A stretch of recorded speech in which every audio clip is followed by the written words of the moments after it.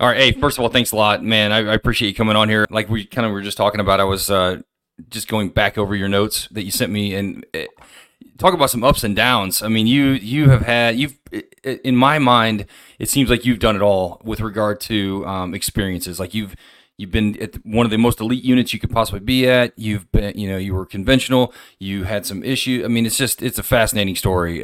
So I can't thank you enough for coming on and sharing. I mean, I'm really looking forward to hearing all about it. No, thanks, man, and I appreciate it. One of the things that I don't know if you realize this is when you ask guys to write this kind of synopsis. I don't know if it's therapy for dudes or if it's a lot of introspection. I don't know what other guys have said to you, but it was interesting because I mean I thought about my career, but I haven't kind of like tied it all together per se. So Right. it's like, man, like what did I do? And Right. to your point, yeah, I do think um, my career was a little interesting. I did cover a breadth and depth of experience, and I think I had a fairly diverse experience. Oh, for sure. And Phenomenal one, I think. I mean, yeah, there's a couple of, we call them low points, whatever you want to call them. But yeah, the thing I like the most about the whole thing, and we'll get into it, is that look where you came out the other side. Like a lot of guys feel like, and I've had dudes on here that have had run into some snags and had some hiccups, and they've overcome just like you did. And I think it's a testament to these guys who maybe these young guys have an early on, like a roadblock. It can be overcome. Like there's nothing, there's not a whole lot of showstoppers out there, I guess is no, kind of the point. yeah, no, for sure. And it was just like some things happened I did not expect to have happen. And Right. there's some really down points. But man, like not to fast forward, but to jump ahead to today, like, dude, everything's awesome. It's great. Right. Exactly. But it didn't feel like that sometimes. Sure. You And know, I mean, I don't want to talk like it only happens to other people. I was in the same boat. I mean, I've had a ton of missteps and mistakes I've made, and I think the rule that I think you could probably agree to is if you just keep plugging away, don't let it get you down. I mean, eventually you'll come out the other side and it'll be fine. I mean, it's there's nothing yeah. that you can't overcome for sure. My tongue in cheek saying always is like I'm too dumb to know I shouldn't. Right. Yeah. So somehow I just ended up doing it anyway. Um, Right. Right. and maybe I don't know what that means necessarily, but like I just kept going, Yeah. you know, Yeah. and had an amazing career in my opinion. Yeah. Well, I think that's the So perfect like kind of way to sum it up. Like, just keep going. A lot of guys think that they give up or they think there's nothing left for them to do, but there always is. There's always something you can do. Always there's another avenue you can go down or something. So yeah, I think yeah. so. Well, Um, cool. Yeah, let's get into it. Let's. I definitely want to hear about. You said you had a Medal of Honor winner in your family, and you've, your childhood is not the typical childhood. I mean, so I definitely want to hear about. Let's start there. Let's start about you and your brothers. Uh, Start from yeah, when you guys were adopted and all that stuff, and we'll just go from there. yeah, sure. So I was adopted probably when I was 4, I think. I was the youngest of 3 boys. My parents, and I'm gonna try and make this make sense. Um, so my parents, my biological parents, were not very well suited for children Sure. from a behavioral standpoint. um, so we actually, my brothers and I spent a lot of time in foster homes for most of my really early childhood, and then my grandparents on my biological mother's side, so my maternal grandmother, Right. uh, her and her second husband, which is where I get the last name Knippel from. Her and Okay. her second husband uh, adopted all 3 of us in like a package deal, essentially. Nice. Um, so yeah, so me and my 3 brothers, or 2 brothers, sorry, got adopted. Took the last name Knippel, which I'm like really like I love my last name, not because it sounds funny, um, but I was just raised to be really proud of our last name and that it meant something. And I'm actually really proud of being a Knippel, and because I was adopted, I was given a family essentially of really high performing people that like They're doctors, or lawyers, they're scientists, they're all these people. And then there's me. I'm kind of watering down the average. But yeah, but we got adopted and we moved to Ohio. We were in California and Kansas for some reason before we were adopted. We moved to Ohio, so I'm a huge Ohio State fan. Um, Never went there, but yeah, we were raised in Ohio. My dad was a doctor. He actually, um, he was a to be fair, he was a fighter pilot and a flight surgeon. And when I say my dad, I mean my adopted father. I don't refer to my Sure. biological parents, right? So he was Right. a fighter pilot and a flight surgeon in the Air National Guard. That's how he got Wow. put through medical school. He went to Texas A&M for pre-med, and then he went to Baylor for med school. And The Air Force Air National Guard, like they put him through med school. So he actually flew, and since he passed away when I was really young, like when I was like 11, I think 11 probably, he actually flew F-100 Super Sabres. And Oh, if people don't know what the F-100 Super Sabre is, it is the precursor to the A-10. It's a precursor to the air-to-ground platform, nice. that we kind of all know and love today. And what I find kind of curious is that accidentally, once again, like I chose a career that if my dad had been alive, like we might have had some things to talk about, Sure. which is pretty interesting. Yeah. Um, Yeah. you know, but yeah, so we were adopted. It was kind of they were still very like they're older parents, so they were Hmm. like pretty strict, Right. not very forgiving. So there was not really a compromise kind of experience as kids. Like you did it this way, period. And Right. if Right. you're me, I didn't really love that. So I was like, I'll do the wrong thing anyway. I understand the consequence. I'm going to take it. Um, so Yeah. I would deliberately um, choose my own way, understanding that I was going to pay for it in the end. Sure. um, so I don't know if that was very helpful to anyone necessarily, but I mean, maybe taught you some lessons, but yeah. yeah. So especially because after like our dad died when I was young, um, that put all the onus on my mom, my grandmother, Hmm. right? But my mom to raise us, and I don't know if she appreciated the additional challenges I created. And it wasn't like I wasn't like partying or doing drugs. I was just very obstinate and I was like, I'm going to do this instead. Yeah. And I'd take the Rebellious. punishment. Yeah. Um, so that ended up being a kind of contentious experience growing up. And my other brothers had their own things going on. Actually, the eldest one, not to totally bum the show out immediately, like he committed suicide a while later. Oh, sorry to hear that, man. I appreciate that. It's but it ties. It'll actually weirdly tie into all this other crap that we talked about too, right? Um, Uh, but so that actually, so yeah. Anyway, so that happened, and my middle brother and I, we don't really communicate too much. Um, so it's kind of just me now, right? My yeah. mother, she passed away in January from Lewy body's dementia, and that will make way more sense when we get to the 17th and me going to the 174th. Okay. So yeah, so that was my childhood in a nutshell. Not a great student. I was good at soccer and I could swim, and I made sure I passed by just enough to play sports. That's about all I cared about was having grades good enough to not be disqualified from playing sports in high school. Right. And Right. I was convinced I wasn't a super smart dude, not cut out for academics, um, and it made the decision to join the military, which is something I'd always wanted to do in the first place. But I actually went to the delayed enlistment program to DEP like the summer before my senior year started. I was in the DEP program for almost 10 months before I actually went to basic training. So like I actually had to take like 2 or 3 days off of uh, varsity soccer practice. I think my coach was like a badass patriot, and he's like, "Yeah, dude, go for it." He was just like Yeah, of all big, the reasons to get out of practice, that's a good one. yeah, Yeah. like he was awesome, Coach Volnick. Um, and So my senior year was actually pretty chill because all my friends were freaking out about SAT scores and college exams, and I'm like, I'm not doing anything, man. It was great. Right. It was phenomenal. So my senior year was actually not bad. From an experience standpoint, academics, I was still a turd. Um, but yeah, so I mean, the academics are one of the big reasons I joined the military, because I thought I wouldn't have to go to school anymore. So yeah, that's my childhood, really.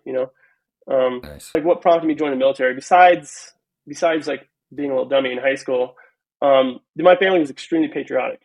Um, you know, I can't remember. Like I remember the first little piece of artwork I drew for like Sunday school. And like, what's your favorite holiday? And I'm sure they wanted to say Christmas or Easter, and I was like, 4th of July, fireworks. Right. you know. But yeah. So and then as kids, because my parents were a little bit unique, we were homeschooled for about 4 or 5 years, Mm. and that homeschool period fell inside the Gulf War as well. And my Okay. dad being a fighter pilot, and I have family going back to the Revolutionary War. I actually have a many greats grandfather, General Mahone, who was a general for the Confederate Army. And his famous battle was the Battle of the Crater, which is actually a pretty wild story about Confederate soldiers like mining underneath Union soldier lines and just blowing the crap out of it. Oh, really? Yeah, super Jeez. wild.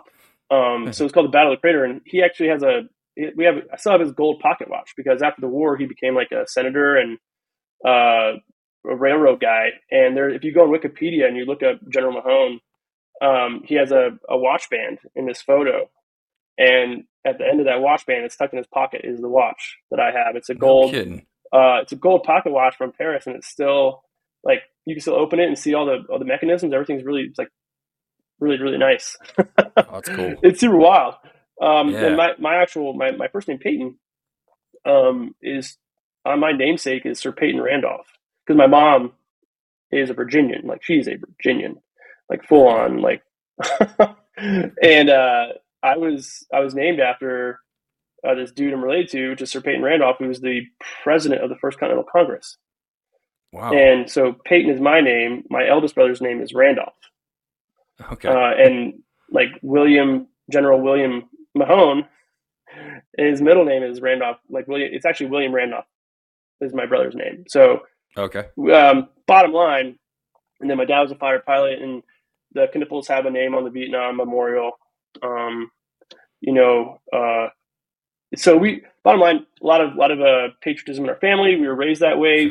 Sure. After the Gulf War, General Schwarzkopf, he wrote a book called "It Doesn't Take a Hero," and I was still homeschooled at the time. My mom was getting her hair done, and she's like, "Dude, you need to like not be a turd in this hair salon.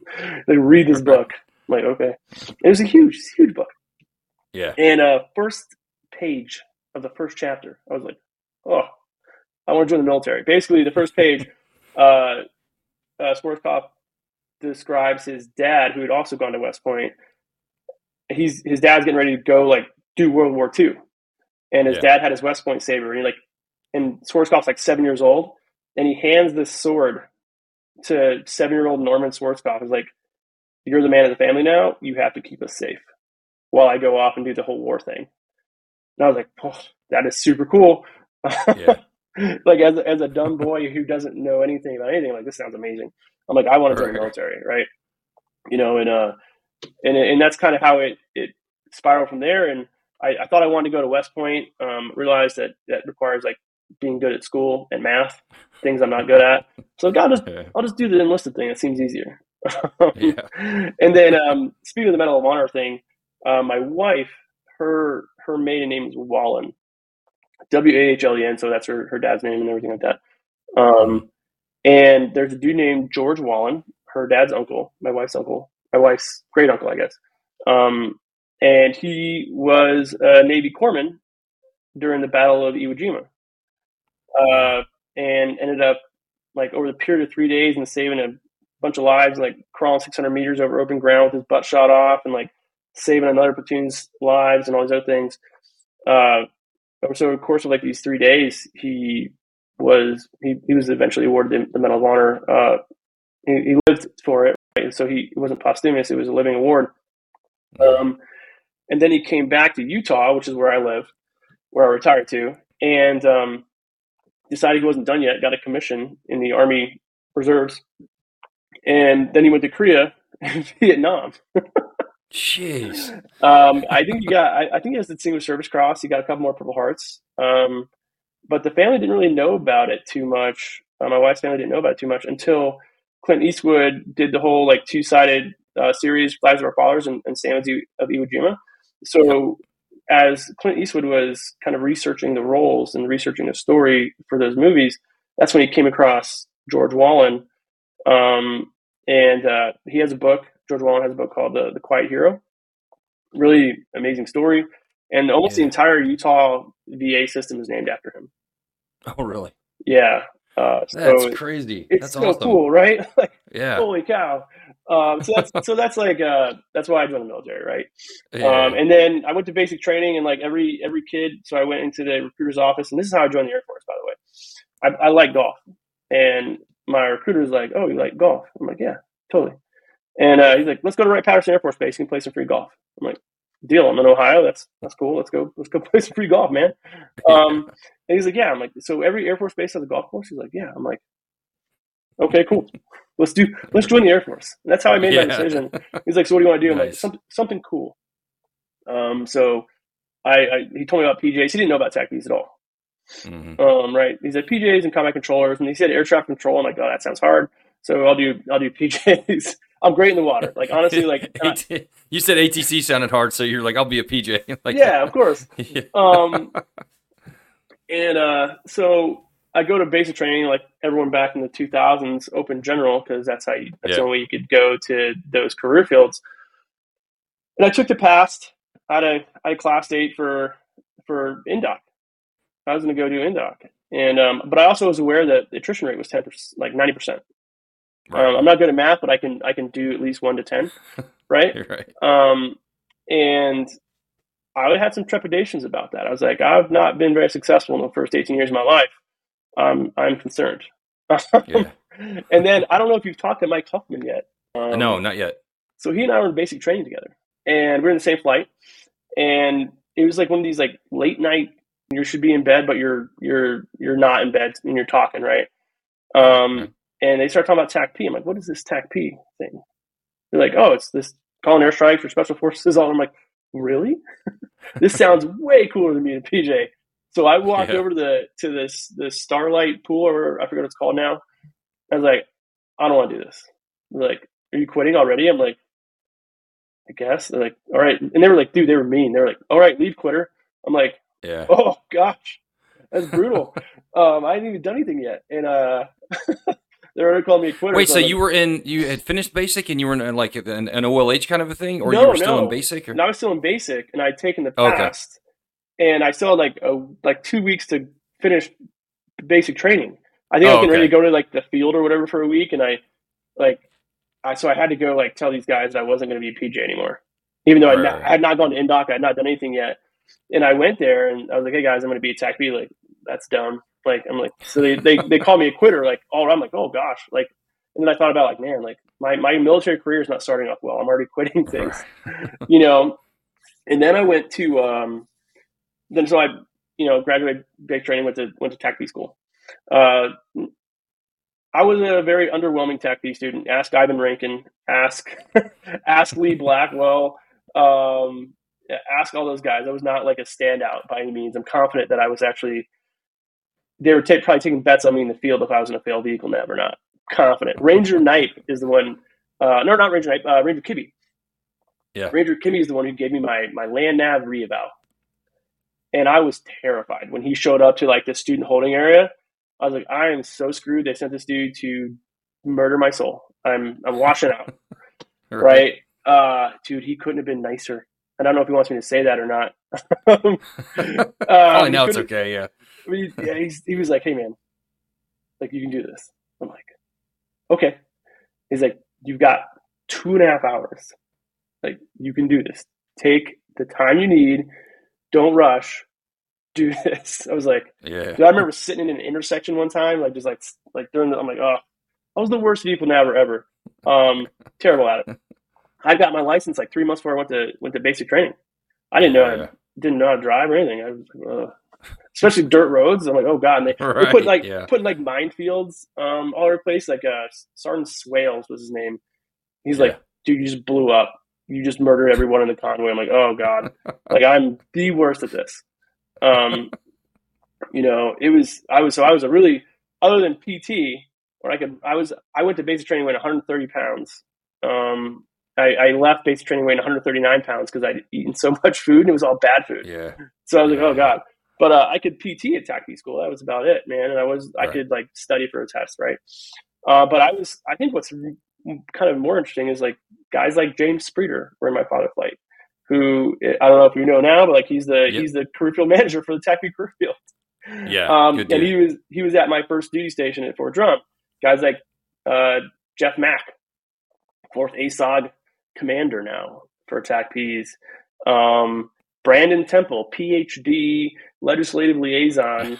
freaking officer Brandon Temple, former conventional and 17th guy. Like those guys were in my TACP flights, right? Like Yeah. Yeah. these really high performing, ended up being these really like wild high performing dudes. And I Yeah. was just a really young kid, and that kind of what brings us to Fort Drum. Like I got Fort Drum, and Spreeder was there, Jeff Mack was there. My first commander of note was Colonel Beauchesne. Mm-hmm. Yep. Um, and Pete Donnelly, I think, was the DO. I forget. I mean, I know he was the DO. I don't know if he ever took command of the 20th. I know he went on to take command of other things, but he was the DO while I was there. Um, you know, but I got to Fort Drum and super motivated to be attack, be like really proud because it was like the first thing I'd ever accomplished in my life. Right. Besides like that was successful. Like I wouldn't call not failing successful. I'd just like congratulations, but like it was the Sure. first thing I had succeeded at. you Right. Right. know, uh, Yeah. and despite like I remember seeing the Jerk 206 palette, and I was like, there's no way I'm going to learn anything about this thing. Like I all, just felt the I same was way. like, there's Yeah. no way. I see all these cables and all these buttons, and I'm like, this is not what I was told. This is Right. incorrect. Right. I was like, I don't know how I'm getting like RF theory. I'm like, Yeah. what are we doing now? Like Yeah. I was so I got to Fort Drum, and I actually had these. It was a really, I don't want to say magical time, but it was an amazing time to be a TACP from 2000 to 2006 at Fort Drum because we had like a million um, guard and active duty fighter squadrons like Oh in yeah. Yeah. proximity to us. Um, and we had an amazing, we still do, amazing impact range. Right. Like we had A flight and B flight. Either flight had a week of CAS every other week. So like if it was A flight's turn this week, B flight was doing some kind of in garrison training, and then swap. You had 4 days of CAS every week, and if someone didn't have a Jeez, that's slot awesome. on B flight, I'd jump into that stuff, man. As long as you got done being CMR, and I got there in January, and this goes back to vehicle nav, by the way. Still, sorry, can I cuss on this? I have a terrible Yeah. mouth. No, Still for sure. bad, still bad at vehicle nav. Not like I got better at tech school. Um, Yeah. and I do like Sean Lloyd and Louis Jernigan, which like most guys probably won't recognize those names. Sean Farrington, Roman Lopez, Trevor Bradford, who just retired as the chief master sergeant of the PA Air National Guard.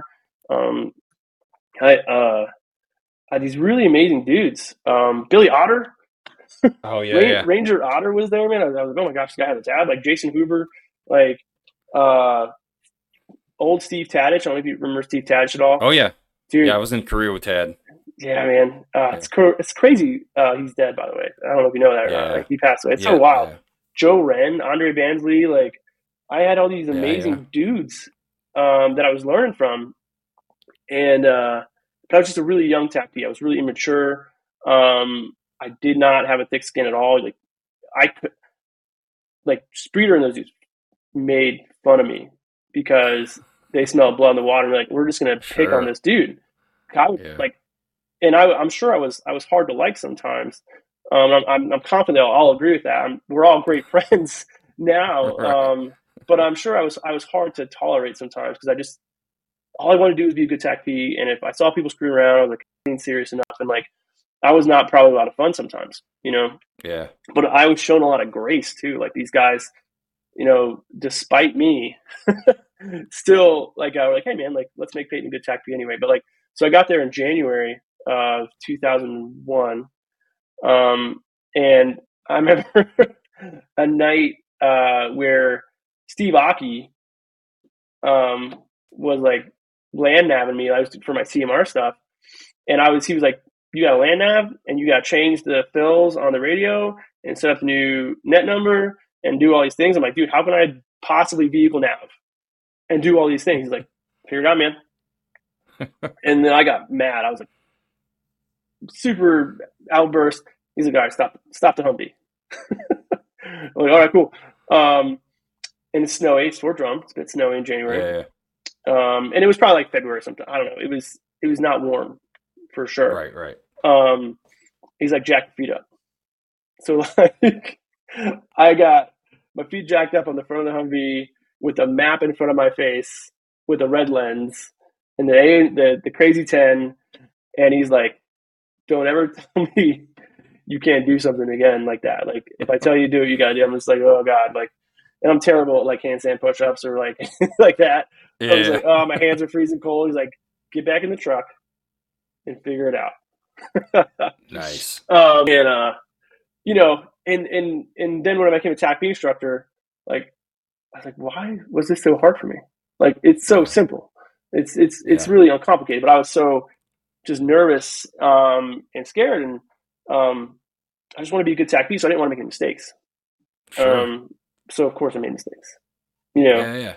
but Yeah, when you're trying so hard to not screw up, that's when you screw up the most, it seems like. yeah, Yeah. because I wanted these guys. I wanted these guys to see me as a good TACP because I wanted to be like, because every unit's this way. Like it's not unique for drum or unique to TACPs. Like clearly have your high performers and you have your dirtbags, and there's something in the middle, right?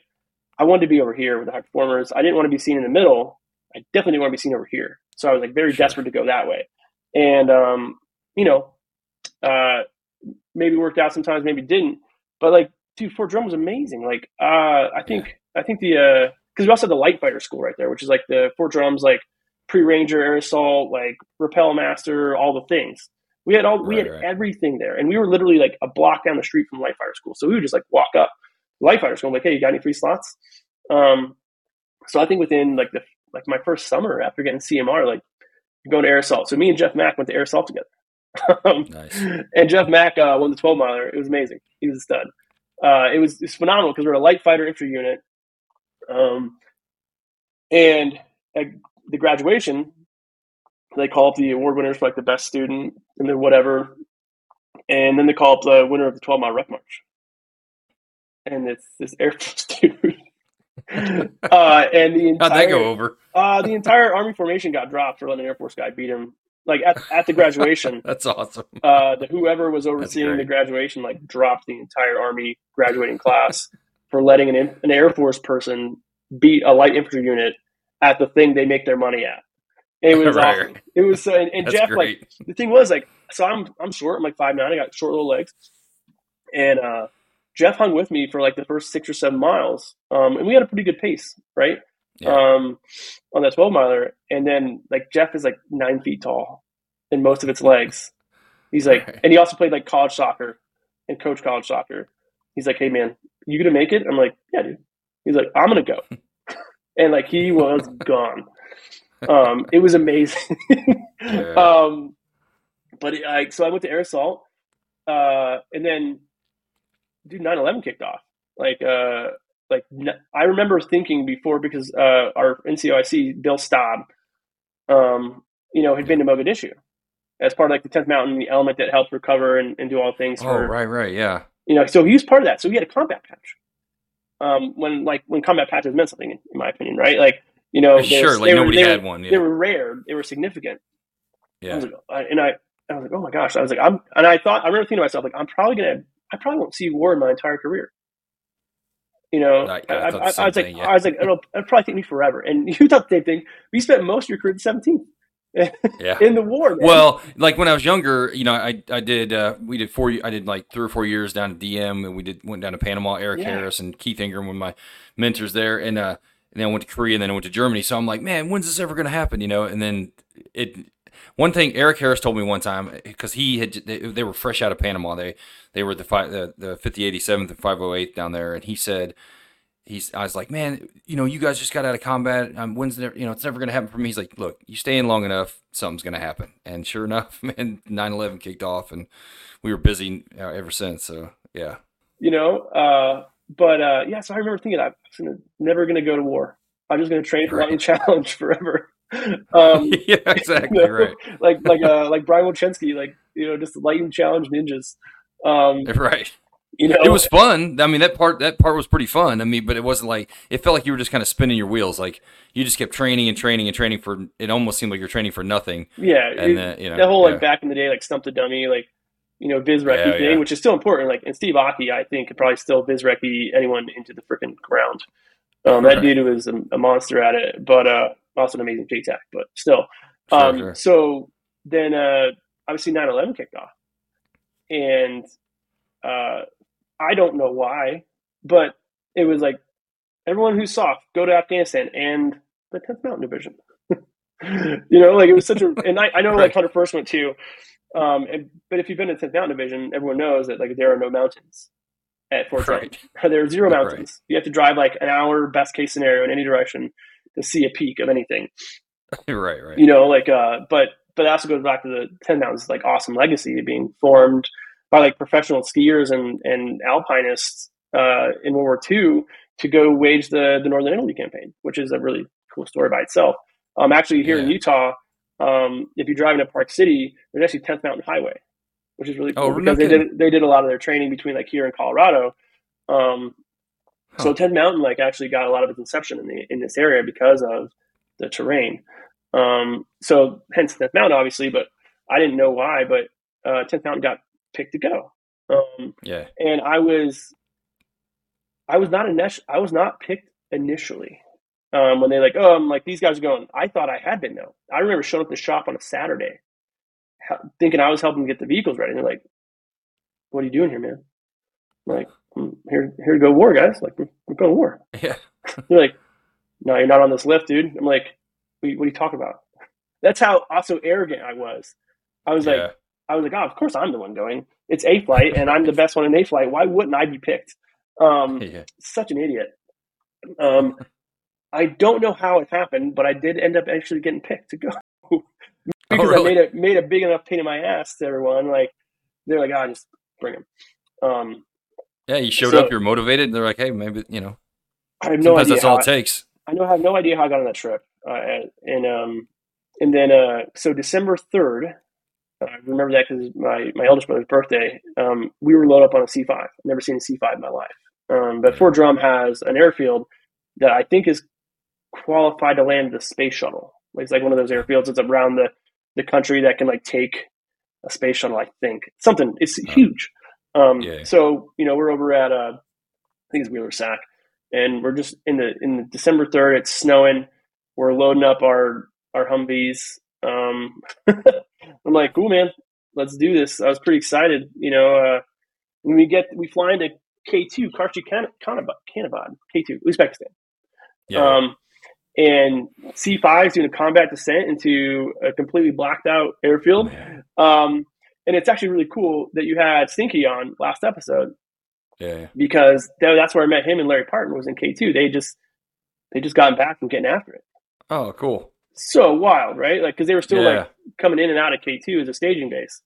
Right. And Right. you had your like little Camp Alpha soft compound, which is like barbed wire and like don't come in here, like versus what it Yeah. like ended up being. It was like super, and it was winter obviously, and it was just muddy and sloppy. It was just a weird place, man. Yeah. It's when weirdly I remember that's when Red Bull started coming out because like the weird little like shoe box of a shopette had flats of Red Bull. I didn't know what they were. I'm like, those look cool. I just bought some flats of Red Bull, man, and brought them back to the tent. And you know, we still didn't have fuel.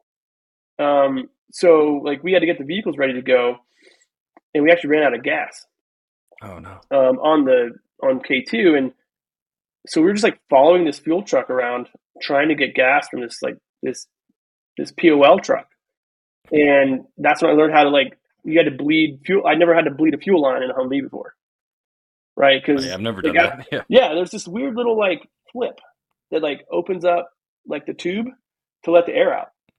Oh, Because okay. otherwise it like gets bubbles in it and it doesn't work. And all of a sudden, like Steve Aki and Joe Rogan are like, what, you guys never blood a fuel line? We're like, no, dude. Me and this guy named Yeah. Ron Evia. Me and this guy named Ron, this big Filipino dude named Ron Evia. We're like, no, man. So we learned how to like bleed fuel lines. So the K2 thing was interesting because there was another guy there named Vic McCabe. Did not love me. Um, and Colonel Beauchesne had deployed early because he was like running all the air for the war right there at K2 Yeah. essentially. That's so cool. But I had a girlfriend. Like I'm a 19-year-old kid. I think I was just 20 actually, and she ended up like having some trouble back in Watertown. And I brought it up, and Vic's like, "Well, you're just not suited to like you're emotionally not ready to be here now because your girlfriend's." And I was like, "What are you talking about, dude?" What? So he sent me home. Um, and I was pretty upset about that because Yeah, for sure. I'm like, this is not a wife, this is not anything. Why am I getting sent home from like the coolest thing ever? Yeah, right. Like this is all I want to do. I was furious with this guy. Yeah. So like my first deployment was just like a TDY really, like it wasn't anything. Um, and I got back like I think it was January or something like that, like end of Christmas or early Jan, I don't know, something weird. And of course me and that girl like we break up, right? Like Sure. Yeah. like it was like whatever, man. Yeah. But it was so ridiculous. And then Yeah, it seems odd. it was really odd. Really disappointed with that. Um, because what ended up happening was I missed almost all of. I ended up redeploying in like February, March of 2002 when I'd already been over there. Yeah. Um, and me and Trevor Bradford and a few guys like roll into country, and like we ended up our first mission ends up being like the tail end of Operation Anaconda after Aki and Wren and Lloyd and Farrington and all those guys had pulled out. We went and like did like the cleanup of end of Operation Anaconda and rolled into this thing called Polar Harpoon. Okay. Um, and it like one of the there were some low performers on the team that I had left, and if I'd been there, I think I would have been just fine. But Yeah. because I got sent home, there was just some weirdness from some of the young TACPs. They didn't stay in very long after that. Mm. Um, you know, and I'm still to this day. I'm like, it's such a weird thing. But so Yeah. we roll into this kind of cleanup of Operation Anaconda into Polar Harpoon. My first mission my entire life. I've got a Blackhawk Raptor pack because also there's this big sign of immaturity on my part where like I wanted to stand out. I'm a TAC P. I'm better than you. Yeah. And if you go to the 17th now, like if you go way not and when you go back to get into my 17th career, like I didn't want to stand out at all. I just wanted to be part of the team. Sure. So there's this really different kind of set of behaviors. So I was like, I had my Raptor pack, and I had to have a rucksack, and I thought it was too cool. I had 110 pounds in a Blackhawk book bag, essentially. Jeez. Idiots, idiots. And I weighed 130 pounds. I was a little Yeah. dummy, right? So we go, and maybe I knew that we were going to Roberts Ridge, but maybe I don't know if I knew for sure. I Uh-huh. can't remember if I'm like, oh yeah, because like basically what 10th Mountain was tasked to do at the end of Anaconda and through Polar Harpoon was to reestablish our position in the Shikot Valley, take to Kurgar Mountain, Roberts Ridge, Hmm. and clean up anything that was left over. Okay. So my element was tasked to take Roberts Ridge again. So we're all these 160th Chinooks, and like this is great. This is so cool. Yeah. We're all packed in there. We got mortars, and we got everything. We got a fighting force. We're like ready to Right. go get after it. I don't know if I was nervous or scared. I don't remember anything right from like how I Right. felt. Um, but we did a lip landing, so like the back wheels because we're so high up in elevation. We had so many people in the aircraft. Like the back wheels are like on the mountain, and the front is hanging off. And they drop the ramp, and it's just snow, just snow and like steep mountain. They're like, get off the helicopter. I'm like, got it. So I slide my butt off the helicopter. You still have to like jump. I land in like knee deep snow. I get snow in my muzzle, my weapon. I'm like, oh god, now I'm gonna blow my barrel off, right? Like that's how dumb I am. And then so they had Skidco's and mortars. So everyone knows Skidco is basically like a plastic toboggan. Right. They slip that thing off the ramp. It hits the snow. It is gone. Oh Like no. mortar rounds are like just like granted they're still in like the mortar round casing, right? The carrying the tube or whatever it is. They're just like flipping down the mountain. Oh my God. But because those are our only, organic fire support, outside of a weapon system, you had Joe was just humping like Army 10 mountain guys just collecting 81 millimeter mortar rounds that had cartwheeled down the freaking mountain. And we're already at like 11,000 feet. No one had been in altitude. Dudes are sucking. Like it was terrible. And like we get off and like we took like there was like this weird little black tent over there. We took some in my JTAC because I was still, or my ETAC, I was still ROMAD, right? My ETAC was on another flight. He was on another aircraft. So that like one of us, like the whole like cross load so you don't lose all your assets or something like that, right? He hadn't landed yet. And so some pop shots or whatever, some ineffective stuff, and we telescope from over this place. And we had some AH-1 Super Cobras. And the Army was like, the Air Force killed that thing. I'm like, and I was still like, can I do that? Am I allowed to do this? And I'm like, it's called fire. It's probably cool. But I want to make sure there are no friendlies around. I did I did a little more due diligence than I probably needed to. Sure. First round. Yeah, I mean, you want to make sure you're doing it right. Super nervous because we also had dudes down in the valley because like we were up on the mountain, they were down this kind of like this valley here on the backside of the Roberts Ridge. I was like, oh man, I got to be really careful about this. But I remember just laying on my back and these cobras coming in and just smoking the crap out of this thing, and I was like, oh, this is combat, hooray! That's awesome. I was doing it, and I did it okay. It was cool. And I remember too, man, because I had like the 117, the 117 Fox, like the original one, right? Right. Like pulling out the SATCOM antenna and like just going through my steps in my head, like this checklist of things I have to do, right?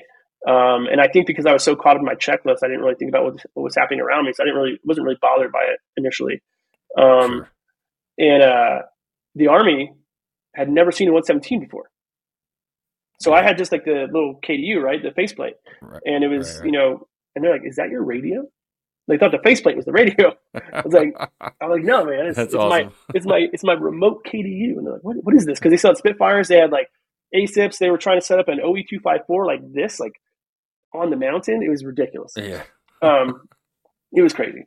But it was a really and then we had like, okay, cool, that thing's done. Dude, and I didn't do a end fire mission, so the Cobras just kept on getting after it. They just started lighting things up. They're like, this looks cool. We're gonna shoot this too. I'm like, yeah, it was awful.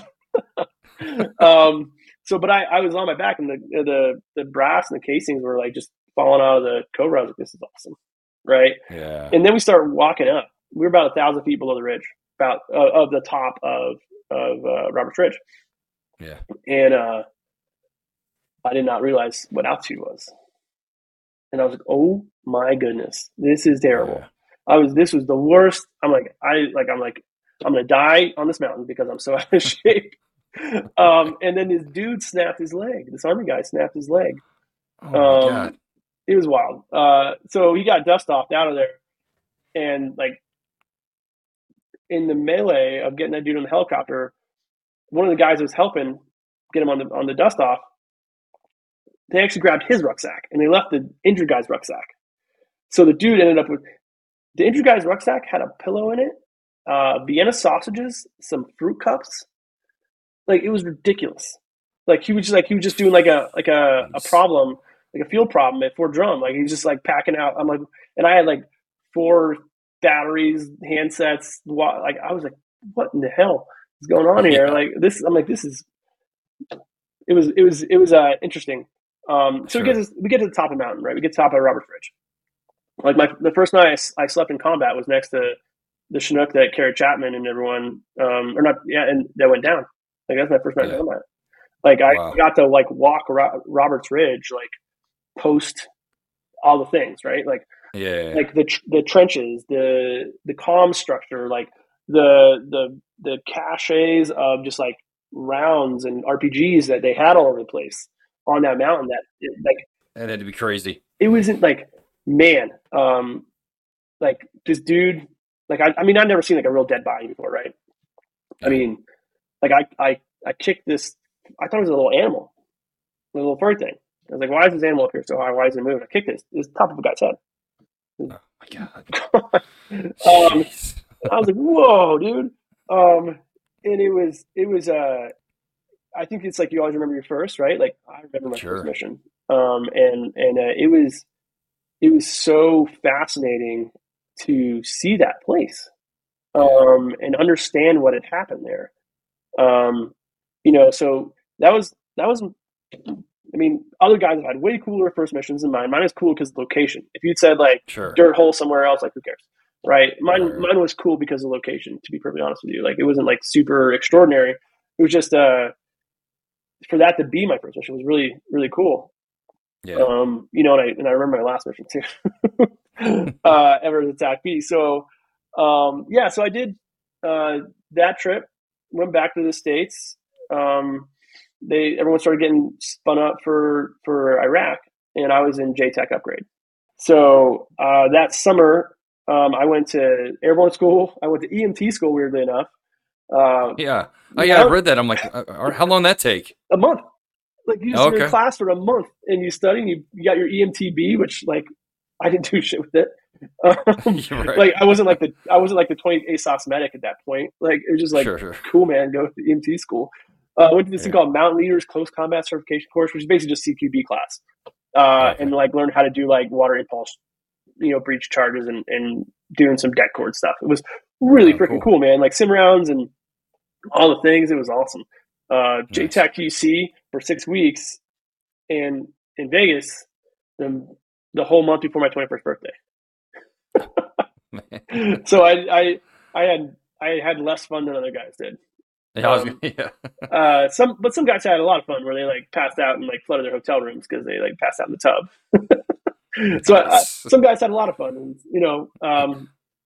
so I went to JTAC that summer and got my eval. Guys like Roman Lopez. We had an ALO. Her name is Deanna Violet Pinball. Um, she was amazing.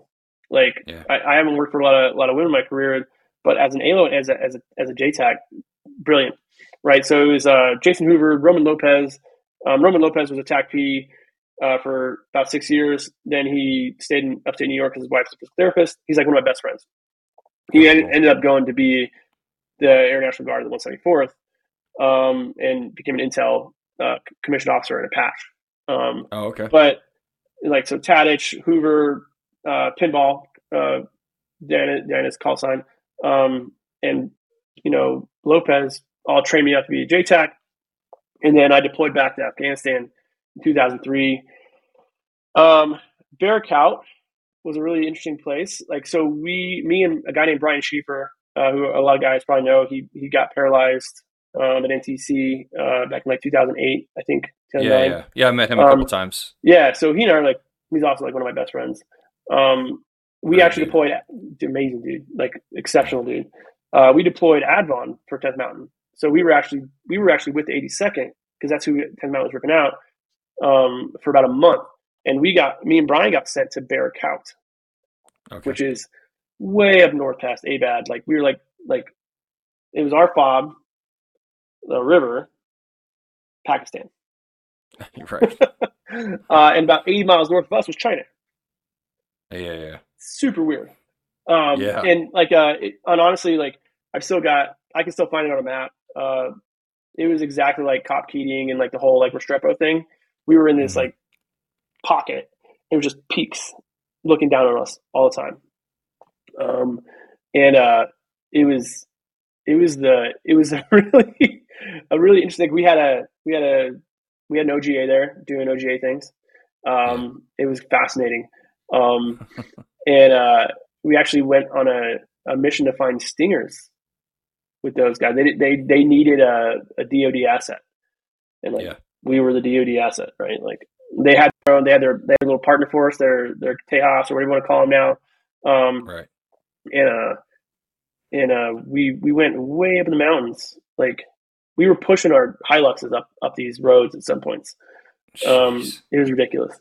And we get to this place, and it's actually one of the partner for us. It's his family's compounds up in this mountain, and it's like built into like the crotch of this ravine, this thing going up like this really steep kind of terrain feature. This house was Yeah. like 3 stories, and it was kind of built back into this thing, and then the village kind of like flattened out behind. Wow. But like the main floor, the open area, like yeah, like grapevines growing up it. Like you could just like pick grapes off the grapevine. Really? Like we walked in like to the top floor, we had a 5 course meal. Like we had like on like while the OGA dudes were like doing their fact find stuff, we had a 5 course meal, and like all of a sudden out of nowhere in this like completely remote village in Afghanistan, north like way north of ice cold 2 liters of Pepsis. And yeah, we've Really? gotten them all over the place in Afghanistan, sure, but like not what I expected to see in this completely rural, like super like austere environment. Yeah. And Yeah. then that was just like and then we did another part of the meeting where like we walked through this like this marijuana field into this basically this outdoor meeting area that was like covered by trees that had like trimmed grass, like slate benches all the way around it. We were at the origination point of a live spring. So you Okay. see the water that's come up out of the ground, and it was like Wow. perfect water. Like you just like dip your cup in and drink water out of this thing. While they were like, it was like one of the once again like one of the nothing happened. Like there was no combat. It was nothing like it was just an amazing experience that you did not expect in Afghanistan. Sure. Yeah. You know, and the funny part Was is, that guy? That guy had to be like some sort of warlord or something in that area. He probably was loaded with money. so I mean, I can't verify his statement, but like he pointed to this kind of like burnout spot on this mountain. He's like, yeah, the Russians were bombing up there back in the day. So this dude had been fighting the Russians, and Yeah. he's like just over there in this little thing where we buried a bunch of dead Russians. I was like, oh, okay, cool. Can we be friends? Like, I was I like, was oh gonna man. say, yeah, is that a threat to us, or is I was it like, just oh like just crap. saying, Like, like no, he was super cool. He's like don't step on? he was weirdly my bodyguard. He wouldn't let me do anything unsafe. Like if I was like sitting on Nice. like the edge of the truck, he's like, no, dude, you're sitting over here. I'm like, oh, okay. Like he was like, it was for some reason that guy was like my like weird bodyguard person. But Yeah. like so I can't verify his statement obviously, but like curious to say the least. And Yeah, for sure. I don't have a reason to doubt him, honestly. Sure. Yeah. So we did that, and like the funny thing is, maybe not funny, funny for us, maybe not funny for the guys, but we got ripped out by 2 other 10th Mountain guys when 10th Mountain actually took over Bear Cow. Hmm. Next night, the night after we left, place got lit up. Really? Yeah, like we missed it. Like one of the TACPs like completely shredded his ACL. Like had to get like because they were like rushing up the mountain to like do the thing, and he like completely blew out his knee and all this other stuff. And Jeez. like so, like it was so crazy. Like we get back to Bagram, and they're like, "Oh yeah, like Bear Cow's under attack right now." Like what? Oh my God. Um, it actually makes sense because like if you have a new force ripping in, like it's a pretty vulnerable time, right? Like they Sure. didn't. So like, but I was like, and I was like, oh, we missed it. We missed the fight. You know, like I just wanted to be a JTAC and get after it. But I'm not bummed out, honestly. Yeah. It wasn't a super ideal environment. And Oh no. Yeah. I mean, you can't. That's the kind of thing. It's like we talk about that situation all the time, where right place, right time. It's just you never. You always feel like you missed something, but then it could have gone bad. You could have been the guy that blown out his yeah, ACL or got shot or whatever. So yeah, you just got to you have to just perform when it's your time, and then kind of don't hope for anything else. It kind of seems yeah, weird, but it yeah. does. And like I remember, like even getting there as a young kid, I was like, how is this place a place? Well, why did we pick this place? This seems like a Yeah. bad idea. Um, Yeah. and then so I was in Afghanistan basically 9 or 10 months of all of 2003, really, and I think it trickled over into 2004. Um, Jeez. like that's when like Orkney and Skin were like super sexy places to be. Yeah. And when we were at Orkney, me and Brian got in a mortar attack, and this is like one of those humorous stories, right? Like we all not mortar attack, but a rocket attack at 107s, right? And Yeah. we were never going to find who shot it. They were set up on timers. Those dudes are long gone, right? Mhm. But dude, they like place these things inside the fob like really well. And I'd never seen Godfather. Me and Brian like had some Haji CDs, and like we were watching all the trilogy. And there's this big tower at Orkney. Our job was to run up the tower and like see what we could do, which is nothing. Right. It's super exposed. Like, why wouldn't you aim at the tower? It's the most obvious portion of the base, besides the airfield with the helicopters. Right. um, so like our job is to run up that tower, and like while we're running up there, like we're taking like really good, really accurate 107 fire. Like the whole obviously the fob was HESCO buried up, and there was this kid who was running because they had like DFPs and HESCO barriers too, and there Mhm. was a Hilux parked outside the DFP. So he dives in, rocket lands, Hilux gone. He's Jeez. fine. We are going up the tower. As we're like going up the floor, rocket lands, like shreds where we just were in the floor of the tower, like the series of Oh staircases. Um, you man. know, dude, everyone knows like how crappy a 107 sounds. Like the louder it is, like the worse it's about to be. Right. So, and it's our tower, and there's like the hard instructor, which is like the talk and all the things, right? And Mhm. but the chow hall is like the wall closest to us, Okay. and a rocket lands and like smacks the chow hall, just like outside, smacks like the wall of the chow hall. And this is like the part where the Godfather makes sense, because like me and Brian, we like there's some sandbags up there. We wouldn't have done anything, by the way, because like one 107 took out a whole like a HESCO barrier was there, and then it was like not there. Like took out Oh my one god. whole 107.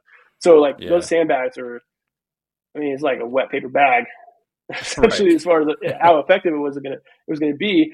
Brian and I get down, and I just look at him like, dude, we forgot to pause the Godfather. He's like, no, man, I got it. Like, it's paused. And like, of That's all the things I awesome. should be thinking about, like, I'm like, oh man, we didn't pause the movie. And then sure enough, like the rock attack's over, and like we go back, and Godfather paused, and we You didn't start miss a back. beat. Yeah. We didn't miss a beat.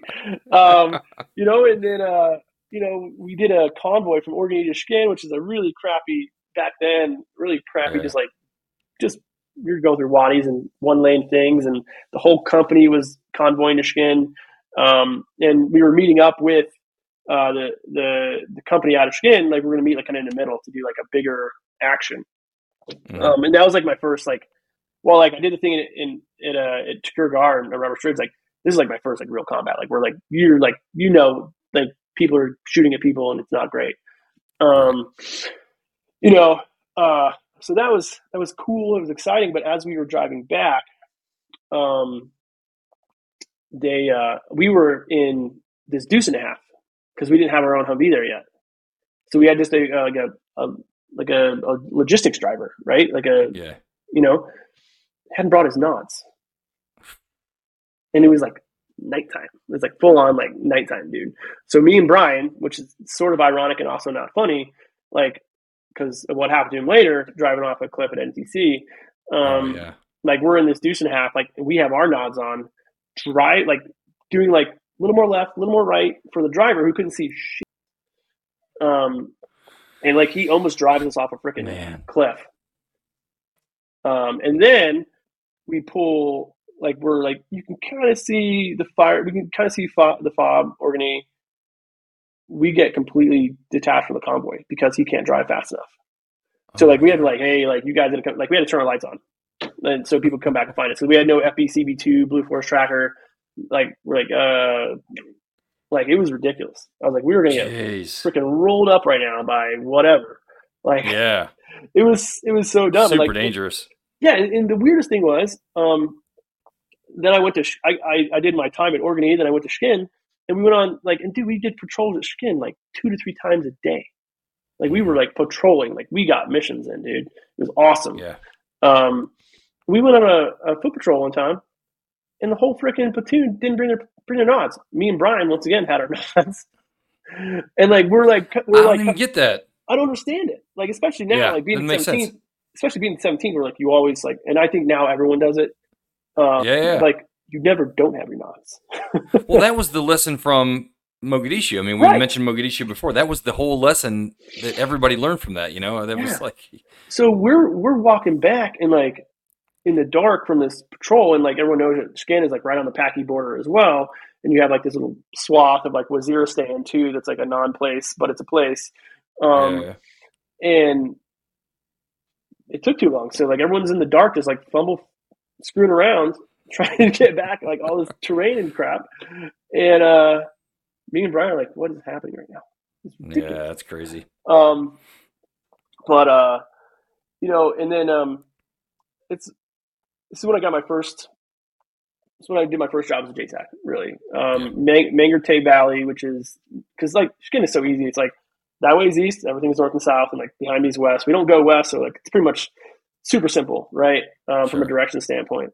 Um, and we were like top two coldest nights of my life. Like we did the patrol. It was December, and pretty ineffective. Like nothing exciting the first day.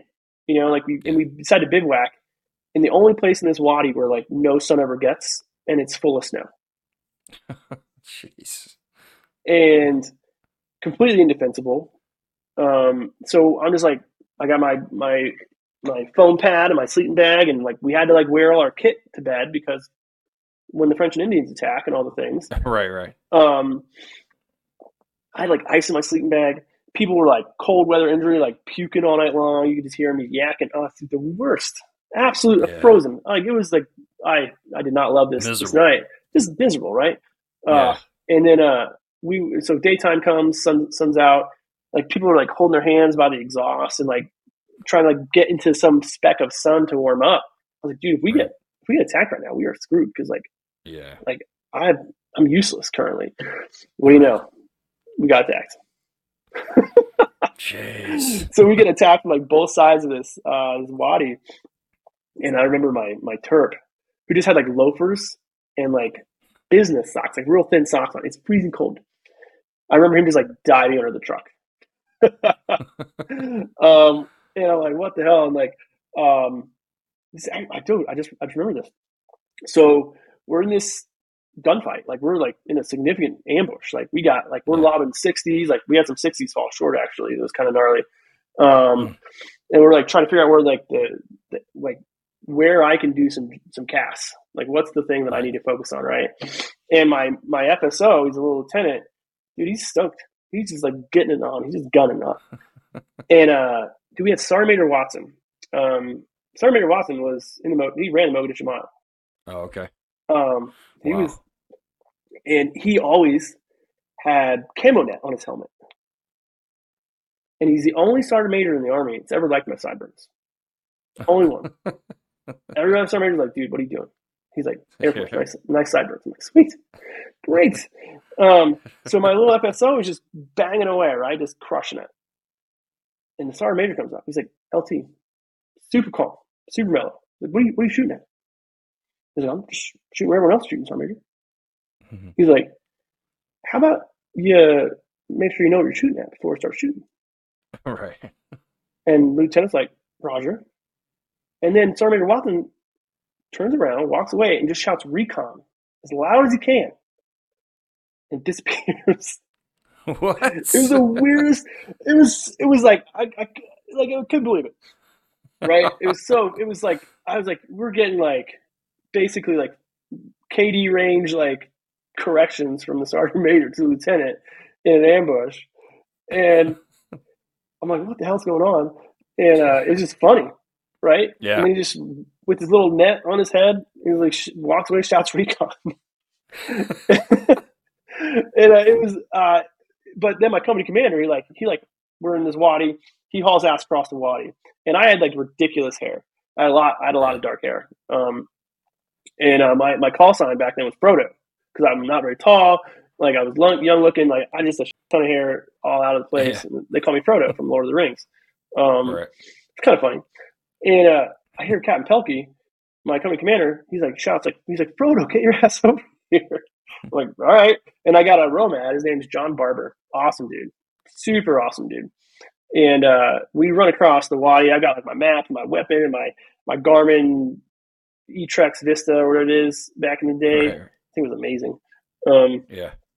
And we're running across the wadi. And of course, I bust my ass and fall down on my face. So you got little like little things popping around me, and John, and his call sign was Boo Boo because he sounded like Boo Boo from or Jellystone or that the cartoon the bear. Yeah, Yogi Bear. He's like very droll. He's like I don't know, like he's very droll. His delivery is like Yeah. super like underwhelming. And he's like just there like picking my ass up out of this wadi. Like come on, man, like he gets my shit on me, and like we get to the other side of the wadi. By that time, I figured out what I needed to do. Ended up doing like danger close with some GB12s. It's pretty sweet. Yeah. Yeah, it was super cool. I was like, oh, dude, it's happening. We're doing this. And I was stoked.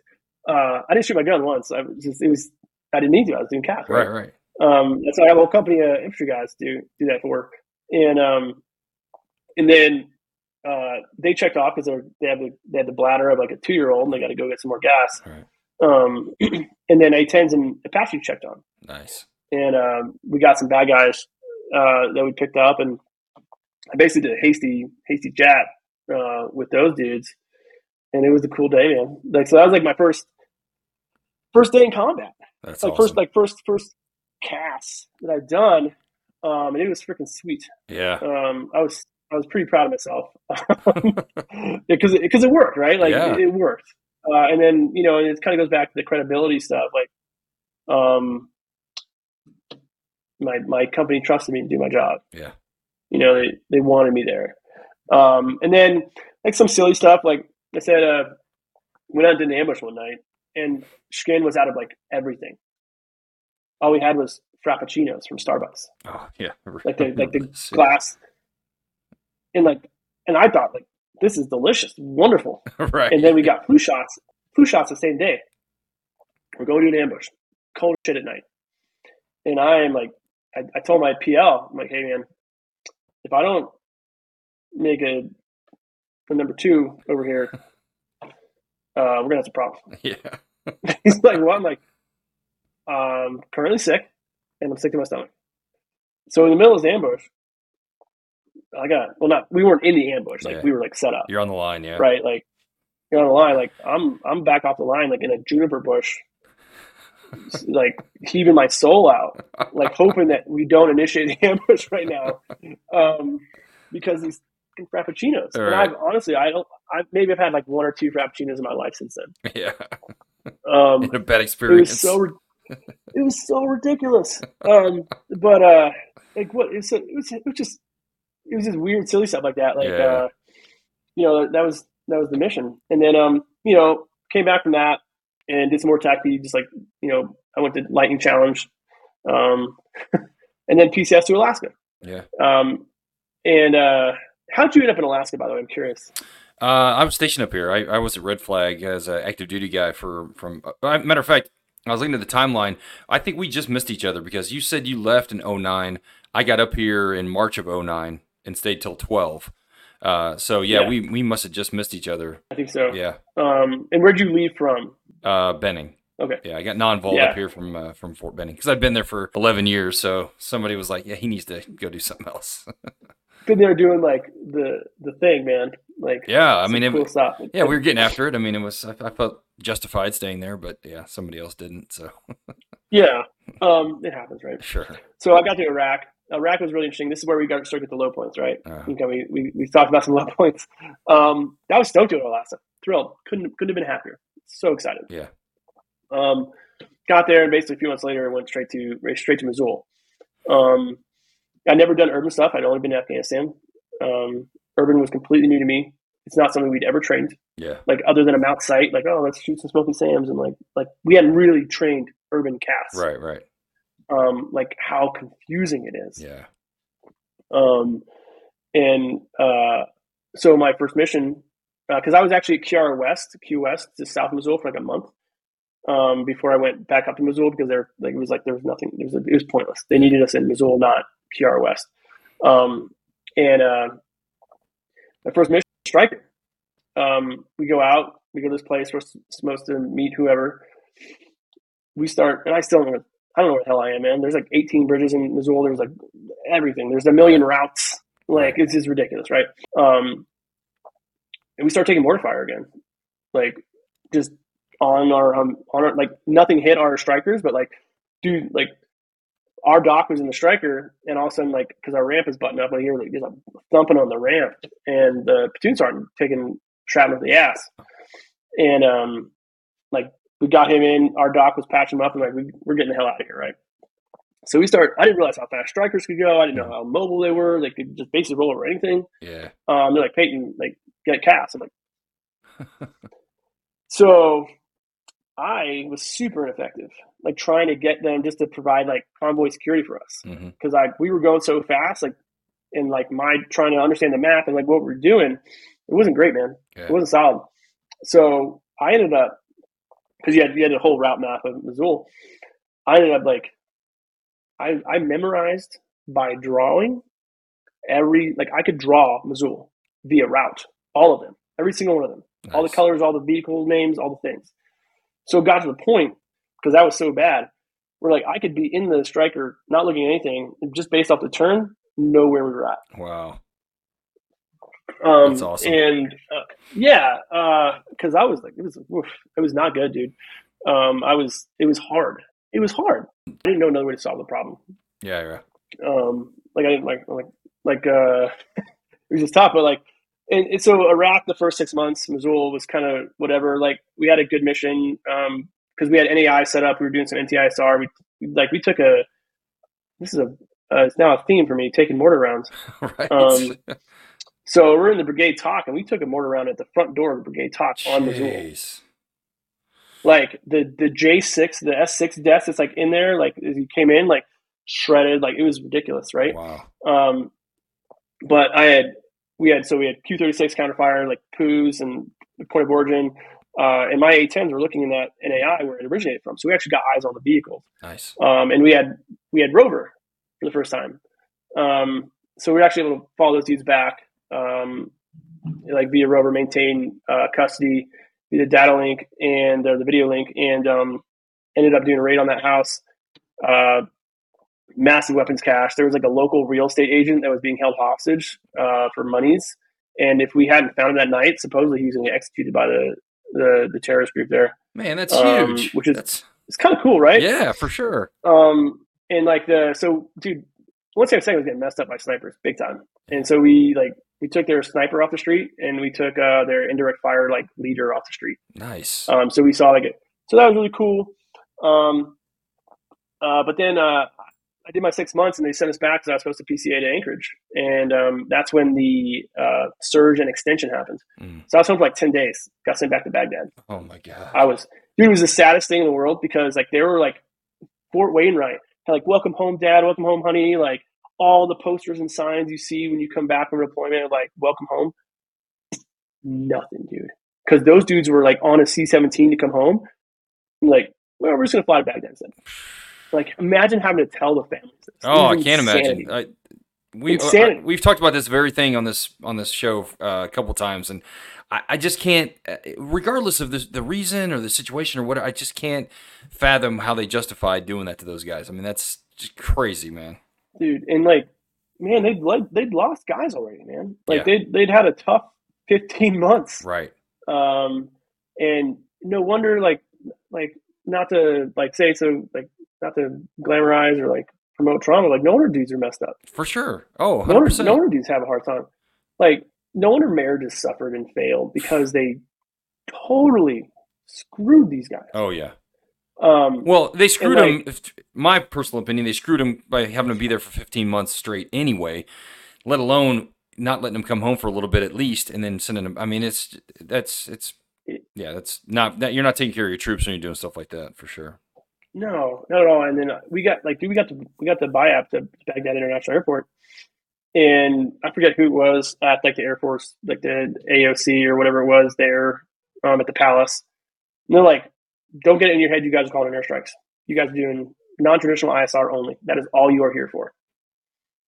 I'm like, "What are we doing here, man? You don't need a JTAC to do anti-ISR." Right. I was furious. Yeah. I was so mad. And to be fair, like I say that, not saying that anyone should agree with me that I should be mad. I would argue there's a lot of immaturity that went in with that feeling. I probably didn't have a good big picture. I was thinking about myself and wanting to go to Anchorage and stand up the airborne unit. I didn't. I was all done Sure. with this. This was like, so there's a lot of immaturity that we need to kind of like couch that anger with. Right. um, you But know, in your defense, but that it is combat, so there are no hard and fast rules. So to say that initially is kind of a kick to the pills because they don't know what's going to happen in the future. You know, you may need to do some casts, so it doesn't seem it was super productive weird. to tell you that as soon as you got back. You know, Like I think, yeah. So like two or three more Alaska dudes got killed, shot in the head. We had a bunch more EFPs like just melt strikers jeez, and ruin lives. It was like for what? For yeah, like what? Like we didn't even own battle space. It was ridiculous, man. yeah, So I was pretty negative at that point. And then we got back from Iraq, and this is where it really sucks for me, where I messed up. So went to Avon Park for an exercise, um, and uh, we were doing the dry cast MOA stuff out in the freaking town. Dude, I was having the best mission of my life. We were finally incorporating JFOs. Like I was I was like, dude, I'm so good. Like, and not from a coffee sample. I was like, dude, this is going really well. Like, we were having a good time. right, Like, we were meeting the objectives. And I remember seeing on Rover, as I said, continue dry. I remember seeing on Rover this body walk across this other vehicle, and then I remember that person's head sticking inside my vehicle and say, "Hey, check your coordinates."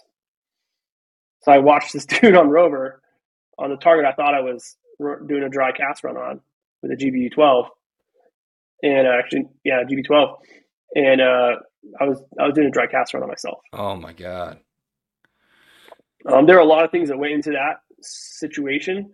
Then a day, I'm the one who said continue dry, so it's my fault. yeah, Um, and I saw, I'm like, then I realized I'm looking at myself, oh man, and the pilot didn't know either. He thought we were having a great mission. He didn't know until we debriefed. I was like, hey, and that's when we killed ourselves. wow, That was, dude, that was devastating. That was embarrassing. It was shameful. It was a blow to my ego. I embarrassed the team. My team lost faith in me. Like it was awful. yeah, They put me on duties not to include controlling while they kind of like figured out what the hell they're going to do with me. Like one NCO was like, dude, we're going to probably kick you out of the Air Force for this. for a I was dry mission like terrified, that, dude. Yeah, man. It was so there was Alaska. Like I said, Alaska was a great place. It was not a great location. It was not my favorite TACP assignment. yeah, For a lot of reasons. Most of them my fault, right? Dude, I had to like write, because my romad was in the car. I had to write like a pretend "sorry I killed your son" letter. wow, Like, it was not sweet. yeah, I would just walk around the ASOS. Just everyone knows that I'm the guy who killed himself. Super embarrassed. yeah, Like, just awful, man. So I got my remedial training. They found out what I did wrong. Basically, I just got sucked into Rover. Didn't pay attention to a few things and like bit off on some stuff. But I was still. I went from being this really cocky TAC P, and probably shouldn't have been a cocky TAC P, to like a deflated human of a TAC P. yeah, Did my eval, my re-eval, I guess. Failed that. Hooked it. They didn't like how I deconflicted airspace, and how I mitigated effects of a round of a bomb. So like, man, failed. Safety. I'm like, this is it. I'm done, man. And then I did my re-eval on Eielson Air Force Base. Alan Hawk he came up from Anchorage because they needed an objective observer to objective evaluator to, like, it was everyone knew like I was the stinky kid in class, yeah, right? It was bad. I passed. Thankfully, I think after like, I think there is a point where they take away your JTAC certification for like in the reg somewhere, like for sucking so bad. But thankfully I passed. yeah. Then we went to NTC. I was still really nervous. Striker mission again. I was using JFOs again. I was doing a dry mission, and I did all the continuing dries, all the things. We'd done all the things. My Romad double checked me. We wiped my ass, all the things. And I see the OC walk over to me. He's like, I'm like, I cannot believe I did it again. Can't believe I did it again. He's like, hey man, you gotta stop doing casts. I'm like, he's like, you blew up the battlefield. Like the mission's over. So like I'd actually like done the right thing. I was like, oh my god, like Oh, that'd be such a relief. Oh, I was so like he's like, yeah, like we're not doing casts anymore because the Army has to do their like training. Right, like, yeah. You did it for them. Yeah, like yeah. they need to do the job. So I was like, oh my god, I was just sick to my stomach again. And then I got an opportunity to go to the schoolhouse after this, and I was also, man, I was just like, no one got better at being a TACP in Alaska at that period. Like we weren't even running scenarios. Like it was like, hey, go control some casts. Yeah, yeah. Cool. I got a 2-ship and like make sure my 18 degrees of declination are correct, and Right. magnetic variance or whatever is good. Yeah, yeah. Like, no one was getting like any better, man. Like we weren't controlling like dissimilar platforms. We weren't like, and that's I could have done that. I could have inserted those into my own scenarios, but I didn't do it. Right, right. But it just wasn't like, no one was getting better. And I was like, man, I'm kind of tired of this. Yeah. So Ivan Rankin was the superintendent of the schoolhouse. And their schoolhouse slot open. I was like, hey man, can I come be an instructor? And he's like, yeah. I'm like, sweet. So I was stoked, right? Yeah, yeah. I was like, man, if I never control cast again, I'm happy. This sounds Such a roller coaster, yeah. It was just tough, dude. Yeah. And then so I got schoolhouse. I think like every instructor, they probably love their first 2 years. Second 2 years, they're just counting down the days to be done. Yeah. And we were in a unique period of time. And did you ever instruct at schoolhouse? Nope, never did. No, never made it down there. Okay. Well, it was like we were going through kind of like a weird phase where like we didn't have budget, and also a ton of scrutiny by AETC. We just like on like, you couldn't call it a shark session, like PT session, right? Right. That's too mean. That ended like or like it was called demotivational training instead of like it was actually called DMT, demotivational training. Like this can't be in the syllabus. This can't be in the POI. Yeah. And so we had these herbivores, just these academics, literally from ATC. Like one guy showed up and was like, "Why is this 12-mile ruck march requirement in here? Why can't they just do like 2 miles a day for 6 days?"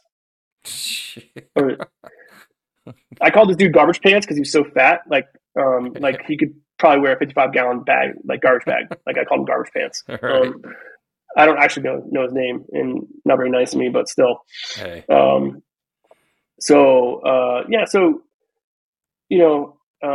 Lundquist became our superintendent too, which is cool. He had a tab, and I thought it was awesome. And my boss, I think you know him, Ross Robinson. Yeah. Ray Robinson. Great dude. Yeah, really good dude. Like smart as hell. Really, really unique guy. And he had a tab too. Yeah. And so he became my like flight chief. I was a block instructor. I was a block chief, but he was like the flight chief. Mm-hmm. And I was running the field. And of course I'm like, oh, tell me about the 17th, like super cool. Like I'll never be able to go because I failed eval and I bombed myself. Like my career is going to be boring and vanilla forever. Yeah. He's like, then that's when he said, dude, like, hey man, you think no one's failed an eval at the 17th? I'm like, no, like, why would you be allowed to be there? He's like, people make mistakes, man. Yeah. And no one had ever framed anything like that. I've been beating myself up for years at this point, just crushing myself. He's like, you think people don't make mistakes? You don't think people have bad days? I'm like, no, man, you can't have a bad day at 17th. He's like, that is incorrect. Yeah. Way incorrect. He's like, I think you should apply and go to the 17th. I was like, what? He's like, yeah, I support you going to the 17th. And Chief Lundquist was there as well. I was a good instructor, man. I'm sure some students think I was an asshole. Yeah. I was a good instructor. I think I was a good tech B, period, minus sucking. So I was like, oh, okay, cool. So I got my phase 1 package together, like submitted that. and I couldn't lie about failing. Right. I couldn't lie about what I'd done. You had to submit your JTAC records. Right. You had to It's in submit all there. your evals. Yeah. That's in there, man. I was like, so nervous. They invited me to phase two. Nice. And thankfully I was fit, right? Dude, the guys that were the cadre for like people like Matty Green, Yeah. Richie Douglas, uh, like all these amazing soft tack P's, like legendary, like with mustard stains on the jump wings, like have made like amazing, impacts to the community. Like those were my cadre for the 17th for Right. the phase two. I was like, geez, like there's probably not. I'm not going to make it. These guys are too good. They can smell my stink from a mile away. They don't want me on the team. I think 16 guys showed up. 3 of us made it. Right. Nice. And of those 3 guys, like one's a lawyer now, one's a patch, and then there's me. Right. Like, and then I was really adamant about going to the second Ranger battalion. Like, and they're like, why do you want to, like, you had like do some writing assignments, like all selections. I'm sure it's changed in the past, whatever years. They're like, why do you want to be a soft tac P? And I'm like, whatever. And I'm like, when I go to the second Ranger battalion or join 17th STS Det 2, like I was very deliberate, like knowing full well that I didn't really have a choice, but I was like, pretty clear that I wanted to go to Washington State. And get picked up, went to AST, which is advanced skills training. So they put us through 3 months at AST. Now we have our own OTC, run at Benning, which is actually really amazing. I know, it's cool. And then so amazing. Oh my gosh. Yeah. Like the community's come so far. Like I was selected for the 17th ASOS, and while we were getting reflagged to the 17th STS. Yeah. Which is awesome. Yeah. So I went to the 17th, and dude, it was the coolest. And I love being a conventional TAC P. I mean that, minus like doing some really dumb things. Like I don't want to take away from being a conventional TAC P at all, because like I had some really amazing experiences. For right? sure. Like some of my most formative experiences as a conventional TAC P. But like, man. Well, before you go too much farther, I want to hit on this because that's a good point. The reason that guys like you and Matty Green and those guys are so good when they get to the soft side of it is because of the conventional background they had. Like having that solid CAS, TAC P, or conventional TAC P background is almost integral to be successful in the soft world, because then you get to the soft world, you learn all the soft stuff, but then you have the close air support background, the conventional side of it, which is a lot of people don't get. So yeah, to your point. Yeah. And I'm gonna be a little romantic here too. First I want to say, like, I think conventional TAC Ps today, the way we train and we organize and we equip, is so much better than it was 24 years ago. It's insane. Yeah. Like they're like, I'm confident a day one JTAC at a conventional unit would, without a doubt, out control me on my best days conventional TAC P now. Yeah. Like they're just so much better now. Yeah, they're doing the right thing for sure right now. They're doing the right thing, and a lot of like the Abrams charter, like getting guys back out to the community and kind of spreading that wealth and that knowledge and having patches now. I think a lot of things have kind of converged and coalesced to make a conventional TAC P an amazing TAC P. Like, so like what I was as a conventional TAC P probably would not stand up remotely to what a conventional TAC P is today. Oh, for sure. For sure. But when I got to the 17th, and this is the part where I started being a little romantic, like, it's the greatest freaking group of warriors on the planet, man. Yeah. It's like these men, and this is not saying the conventional TAC Ps aren't, but in a consolidated, concentrated space of a 17th detachment, these men are so freaking committed to being the absolute best at the highest level possible every day. Like the Pareto principle is out the freaking window. Yeah. There's no like 20% doing 8% of the work or like whatever. Like I would say like 100% of the guys on I think it's like 2 Troop or Silver Team. I don't know what it is now. Right. If you're Washington State, 100% of the guys were dedicated to doing 100% of the work. And that's not like I'm not pulling that from the Ranger Creed, but I think that's a really important line from the Ranger Creed. But like it was the most amazing group of men committed to being absolute masters at their craft. Yeah. To an idea, to an extent I never witnessed in my life. Right. I knew I was going to 17th. I knew they were really good. I had no true concept of how good these men were. Right. like mind blowing. Like, dude, Earl Colville, gone before me. Yeah. Freaking Jordan Jacobowski is who you just had on 2 shows ago. I fell in on his call sign. Yeah. Brandon Temple was at that too. Charlie Keebaugh, Zachary, all these amazing, like Josh Howard, Evan Serpa, all these amazing dudes. Yeah. Were at the Ezekiel Rodriguez, like all these names that Jordan's already talked about, like Burt Reynolds, like all these dudes were amazing. And Right. then I show up, right? And then there's me, right? So, and I don't think people also understand too the legacy and history of the Second Ranger Battalion. We are the boys of Point to Hawk. So to be part of the 17th at Second Ranger Battalion, the battalion that had done they did fire maneuver up caving ladders at Point to Hawk on D-Day. Right. That's insanity. Yeah. And when you go into the battalion headquarters, there's a Nazi flag on the wall that was taken from Point to Hawk. Yeah. And there's flags from Panama. And there's this legacy and history of Ranger. And I'm sure third bat and first bat all feel the same way about guys jumping to Grenada or guys doing Salinas Point, all these in Mogadishu. I'm not taking anything away from those battalions and the regiment as a whole, but walking into the Second Ranger Battalion, yeah, and seeing the history, yeah, and you're I cannot believe that I'm even remotely around this thing, right? And then going back to the JTACs at 17th STS at Det2, I mean, like I'd never seen before. Oh man. There's this thing called Operation Scrutinize. I don't know if they still do it. I don't think they call it Scrutinize still, but basically they take every bad day from the guys that were there and they roll it into a single sim. And it is your first sim mission. I had no clue what I was walking into. Zero clue. And it was messed up from the word go. Yeah.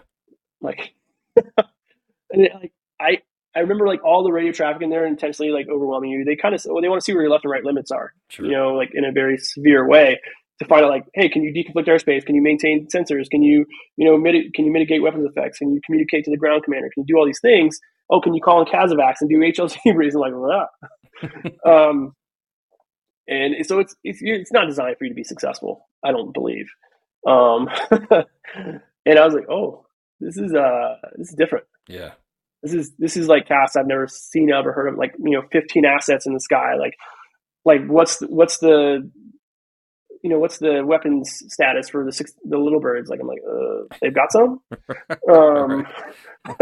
It's just ridiculous, and it's a sim so they did that. And the biggest thing is we don't want to embarrass the team. We want St. Ranger Battalion to believe that if our call sign shows up, it's they're getting the best. Right.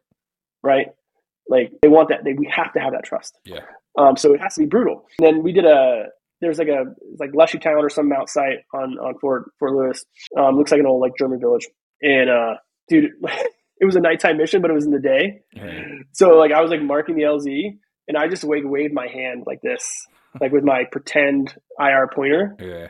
And I remember getting yelled at from across the compound about, oh, we're just not going to fucking do the right thing today. And I was and it had already gone bad in the first place. Yeah. I got back in the truck and I was oh, frick. And then I remember sitting in the team room getting debriefed, and I was told we never want to see that shit again. Yeah. I'm okay, got it. Cool, got it. And it was a bad day. And I was sitting on so we have an Olympic lifting platform. Josh Howard, nicest guy on the planet. Sitting on the Olympic lifting platform, just kind of my head down, feeling like poopy pants. And he comes to give me a high five, and I'm just he's no high five. I'm no high five, man. And I remember going to an office, Max or a Staples. It was raining. It was a Friday. That was we're gonna end it. I got a whiteboard, got some markers, and I spent the entire weekend kind of going back to what I did in Missoula, just writing down scenarios and then writing down what I would do. And just drawing things drawing range fans and drawing call for fire, doing everything on this whiteboard all weekend long.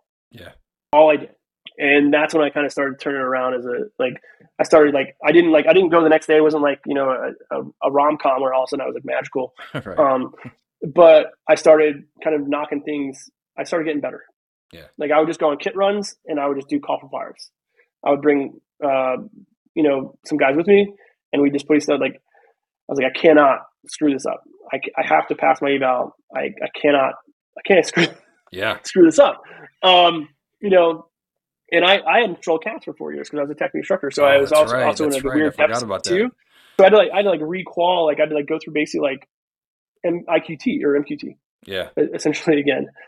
So that was like really awkward too because I was an E6 and I had like E4s and E5s on the team that were just like they'd already been getting after it, man. Mm-hmm. So I had to like unscrew myself too in front of Ranger because they like looked at me like I was super experienced and like I'd had 4 years I wasn't controlling cats. Yeah. So got some deployments with Ranger, and like the first mission I did with Ranger, screwed it up, dropped the sensor plan. We lost the guy. Like it was like, oh, but hang on, I didn't realize how good Ranger was at doing Ranger things until like combat. Yeah, the best. I mean, I knew how good they were, but like you got to see it. Yeah, right. It's almost indescribable what they do. It's just amazing. It's like Ranger is the world's greatest fighting force to ever assault an objective. Mm-hmm. Like just this, and like it's amazing what they do. Yeah. And so we do an X landing. We land right close to the house. Homeboy pops out with a weapon. The heavy weapons team shot his heart out. Like it wasn't like they were like all over the place either. Like it wasn't like they were like, bah, bah, bah, bah, bah. They were like, yeah, precise for toast. Sure. Yeah, toast. I saw the dude's body. I was like, wow, there's a reason Ranger's this good. It was remarkable. And it was also, so I screwed the center plan, and then on exfil, bringing in the aircraft, it's just like more funny than serious. But exfil was also like the most stressful point for me, unless we were getting shot at, because everyone has a good idea on exfil. I'm like, right. Shut up. Like I got to bring like 3 helicopters in and not wreck them and keep you all safe. And also like we all want to go home. Just like, shh, yeah, shut up. I don't want to hear it. So, just because they come in this way doesn't mean they're going to land like on a certain heading. They can change their heading for the actual landing piece. Mm-hmm. Dude, the 160th guy came in, like he basically tail whipped over my head, and I was up on this terrace. He just freaking flew me, like he like flew me off the terrace. Like, oh God. And it was like, I was like, what a perfect ending to a perfect night for me. But also like, you see how great 160th is at doing their job, man. Oh, like yeah. Just exceptional. Like, so that was a really good mission in a lot of ways. And then we just did tons of missions that trip, tons of missions. And then we'll kind of skip because I just did, MLATs and all things and ended up getting to be the team chief eventually. Nice. So from like going to be a cock-a-doodle TAC-B who sucked and had a really low time, whether it's like the, attrition or just I kind of hung on the longest or I was the highest ranking and they didn't really have a choice. I don't know, but like I got to be the team chief of Det 2. As we rolled into what would end up being my last deployment with Ranger in the 17th. We all know that there's another mission that we support that's not super attached to the regiment, but it's still the regiment. Yeah. So I was on that mission, or I was on that deployment. Like, it was my trip like that. I got to have my beard and do all the things. It's fun. A little fob tucked into the mountains just outside of Kandahar. I think everyone knows where that is now. Also, one of my most dynamic trips in my life. So I don't think I've been in more gunfights in that trip. And it's like I'm in like 16 years of my career at this point, 15, 16 years of my career, where I wasn't scared or bothered on my first mission as a 19, 20-year-old. I had some trepidations because I was like, man, it's like people always got blown up in front of me or behind me or like shot next to me or something. Like nothing ever happened to me, right? Like per se. I'm like, man, it's like a matter of time, dude. Yeah. So you start getting a little nervous, like just a little like cautious, like, oh, this is. And in caution, the concept, you're measuring what you're doing against like what you're accomplishing. Right. Like back when I was 20, I was like, dude, let's go on every single mission. Right. Let's just go. Yeah. And like now I'm like, is this guy really the guy? Right. Are we screwing off right now? What's going on, guys? Yeah. Like, but like I can't say no to like going out with the boys and getting after it. Sure. Sure. You know? Yeah. And we also had some really restrictive ROE at that time, like policy changes and all the things were making it really weird. And I'll give an example. Like we were in a gunfight, and AWT were holding off away from us, and they're like, "We're waiting for clearance to come in." I'm like, "What do you mean?" I'm like, keying to him, like there are gunshots going on behind me. They can hear it. I'm like, guys, you hear that? Like, we need help. Yeah. Like, we got to get approval from the air base commander at CAF if we can expend the gas, because there's only so much gas allocated to like a certain amount of hours of like combat versus like base security. Jeez. And So weird. I'm like, guys, super weird. And like our customer was like, what are they doing, man? Yeah. So now like my trust has been degraded with them because like I can't deliver the asset. Oh, for sure. Yeah, they're not thinking that And like the helos aren't coming in. They're thinking, hey, Air Force, why aren't you bringing in these helos? Like, what are you doing? Even the fact that like I couldn't convince them to like use the gas, even though we were in a gunfight. Like, you can't do anything for us. I'm like, I'm trying to get them over here. Like, Yeah. like, or they'd be on station, they check out. I'm like, hey guys, the second you guys leave, like, if you guys don't have a replacement, because that was another thing, like they couldn't like do swaps of aircraft. Yeah. Like, I'm like, the second you guys leave, like, we're gonna get another gunfight. I'm like, we know. And then I had MQ9s overhead. Like that was like pseudo effective sometimes, right? Yeah. It was just a really weird period of time for the entire task force. Yeah. Not just us, it's the whole task force, right? It's the closest I've come to dying was this trip. There's a gunfight in a little area called Maywand, which I'm sure some guys are familiar with. And it was like a 12-hour long gunfight. We're just in a gunfight all day long. There was one time we were like down below this berm, like not the berm, like an irrigation ditch, right? And so like just some dirt in front of our face, and like we've got some tall grass in front of us. I pick my head up, I start like my mouth's open because I'm a mouth breather, and I start getting like dirt in my mouth from bullets kicking dirt in my face. Jeez. And I just like, and me and my buddy are on the deck, like dude, I'm as low as you can get. And I usually like, I'm like, which is not a unique experience. Guys have been shot at lots of times, so like the experience is not unique, right? Like I'm not like so, but yeah, but it's like, never good. I mean, no matter how many times you've good, been like, under fire, that's still bad. Like the dirt wall behind us, there's a compound behind us, like we're just getting stitched up, and we're gonna break contact and we're gonna move to a better location so we can actually do some work because we're fairly well pinned down. We had guys stuck in a compound too, and this is ridiculous. And so I jump up and I just do returns of fire, and I sprint out, and then end up getting a bullet hole in my pants. So like that extra pocket on the front of your on the front thigh of your multicams. Yeah. So like, because that extends, that's like protrudes. I got a bullet hole in my pants that day. Those pants are now shorts, and I mow the yard in them. But like I'd never been faster in my life either. Oh my god, I was fast that day. And God got the wall, like, and then we're finally like we're over it. This day is pointless, right? We get back to the convoy, the gaff, and our truck driver, our Hilux driver, is our PJ. Okay. And he's never driven stick before until this trip, really. It's me in the backseat with the RTO, and we're driving, and we get stuck in sand like you get stuck in snow. Yeah.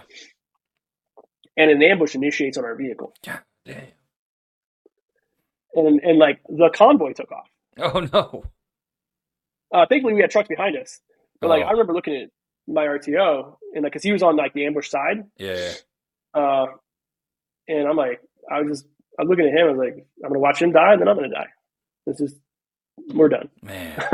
And then our partner force rolls up, and they got some really great guns in their truck. They just start, and we get out and push the truck out, and like we're getting ambushed the whole way back up to the convoy. Like it's just this ridiculous situation. Jeez. And you know, and this is also the last trip. I really want to talk about this. Not really want to talk about it, but like it's important. So not knowing it's my last combat deployment yet, we were on a mission and we were getting shot at. We had the guys on a motorcycle, and at AWT on station, great. They were actually allowed to fly this time, great. So ended up doing a call for fire on those guys, took them out. I actually never said this to anyone, and that's the last call for fire I ever did in my career. I didn't get emotional like I wanted to cry, but I was kind of overwhelmed. Yeah. And like I was just like, I think I was exhausted. I don't know what it was, but like I didn't feel. I was happy I did my job. Yeah. But I was just like, it was tough. I don't know why. I didn't feel bad about killing the guys. It's just emotional for some reason. I don't know, and I can't explain it. And I mean, you've been doing this since the beginning, and it's like, after a while, it takes its toll on you. It's just it becomes. I think for a lot of guys, it becomes less cool and more like a slog, and it's just emotionally. It's a having that heightened awareness and that heightened sense of purpose all the time just is exhausting. It was a relief I did it right. It was the relief that it wasn't us. Like it was just like I was like, oh. And then that same day, we'd had one of our partner force vehicles hit an IED. Yeah. They were sitting in the back in the bed, and one guy got his face peeled off a little bit, and we knew we were going to hit IEDs. We knew it. Yeah. We're like, this is going to suck. Like, show something to happen.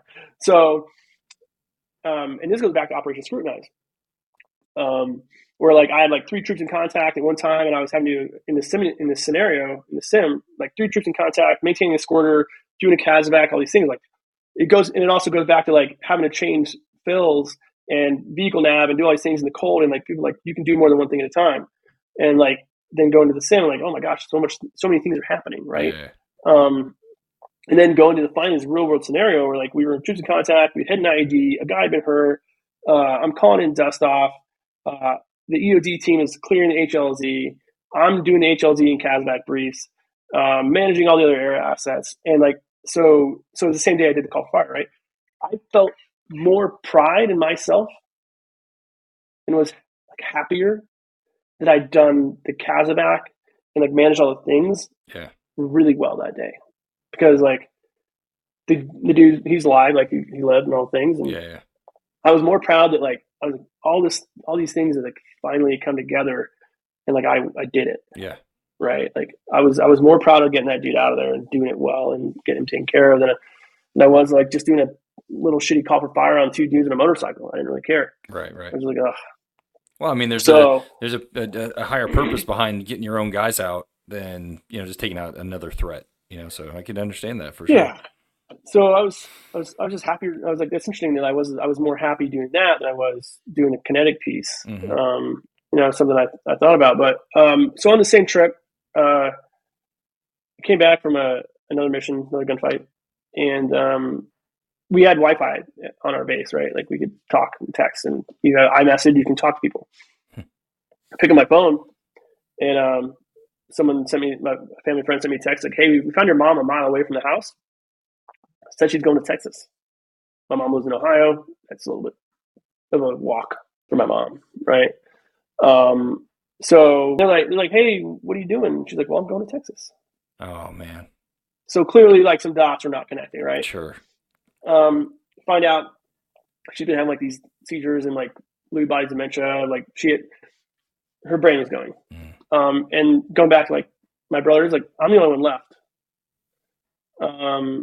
And despite anything happening as kids, like the nicest thing anyone's ever done for me is adopt me. Yeah. Like you and I wouldn't be having this conversation if I wasn't adopted. Like right. I wouldn't have like this house and my wife and my kids. Like I wouldn't have any of this stuff, man.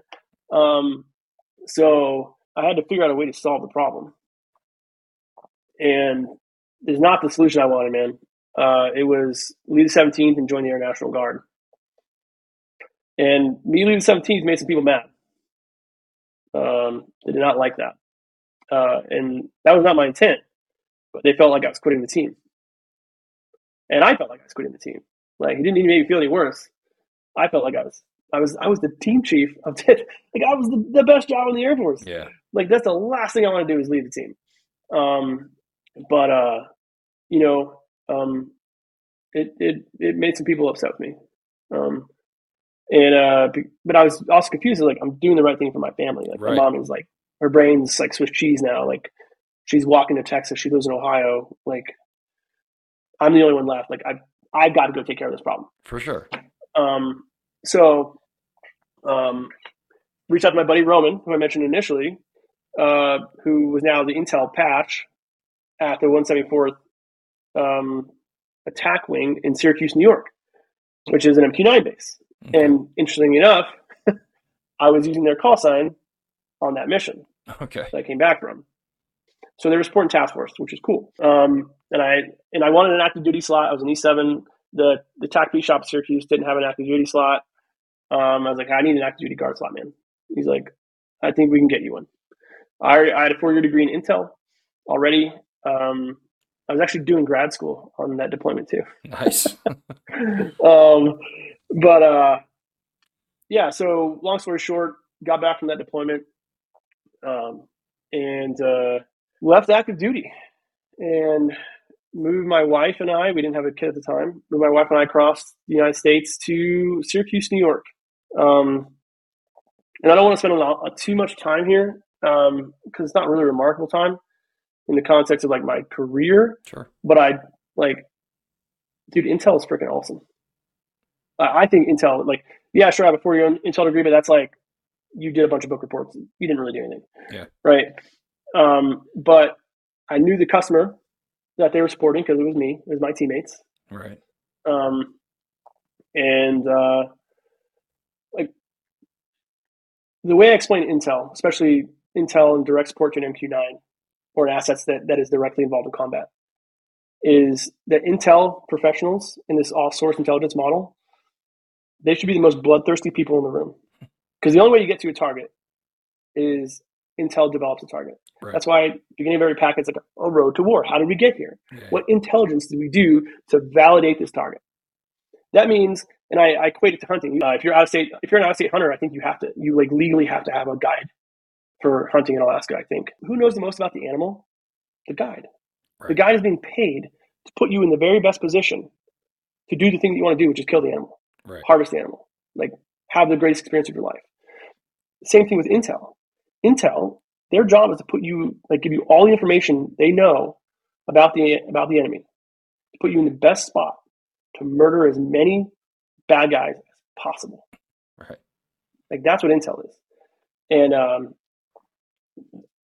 that is not a commonly shared feeling with traditional Intel analysts. Yeah. It's not something they think about. And I was really my eyes really open to that when I went to Intel school in Goodfellow Air Force Base. Like, when I went to TAC-B school, they said, "Oh, why do you want to be here?" I'm like, we all want to do cool things. We love our country. We want to get after it. There are 30 brand new airmen for basic training in our class. It was like me and 2 other prior service guys.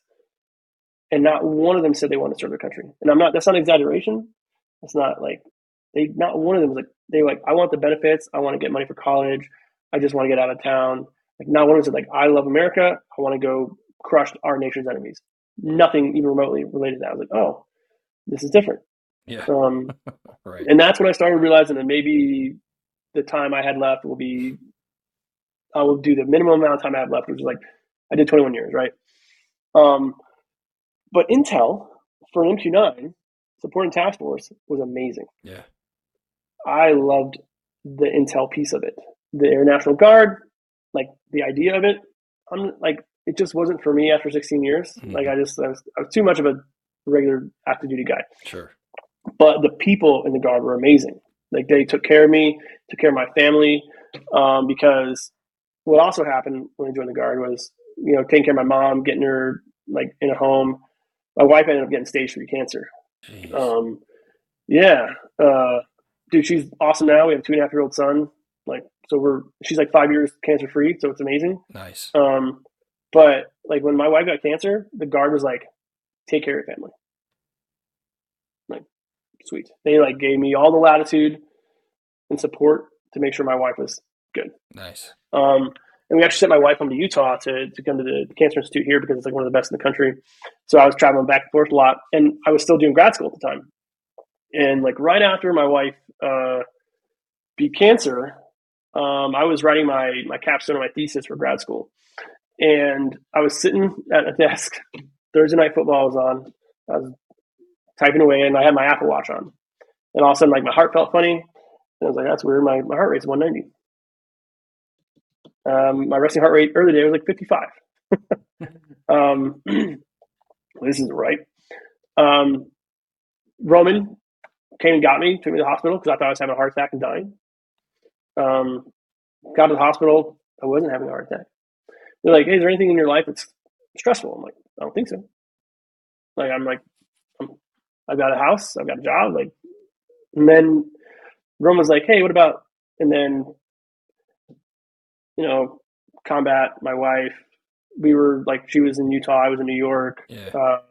Weirdly enough, dude, Intel people don't get a lot of credit because like when you're on the teams, like you go to combat and you go home. Right. Like you have a combat place, and then you have like an America place. Right. Intel people don't have that especially in the MQ9 space. Like they have like a combat room, then they go to another room where like you're not allowed to talk about anything. Yeah. It's called like outside. Right. So there's no like it's really weird. Like these dudes are actually these guys and gals are actually weirdly under a lot of stress because they're seeing super messed up things. Yeah. Like, and then they walk out the room, it's like nothing happened. They can't go home. They can't like it's very strange. It's not something like I would have been like whatever nerds as a TAC P, but like now that I did it, I'm like, oh, it can take a toll on you. So like all these things combined, apparently I was starting to realize the PTSD and depression stuff. Oh, okay. In a pretty significant way.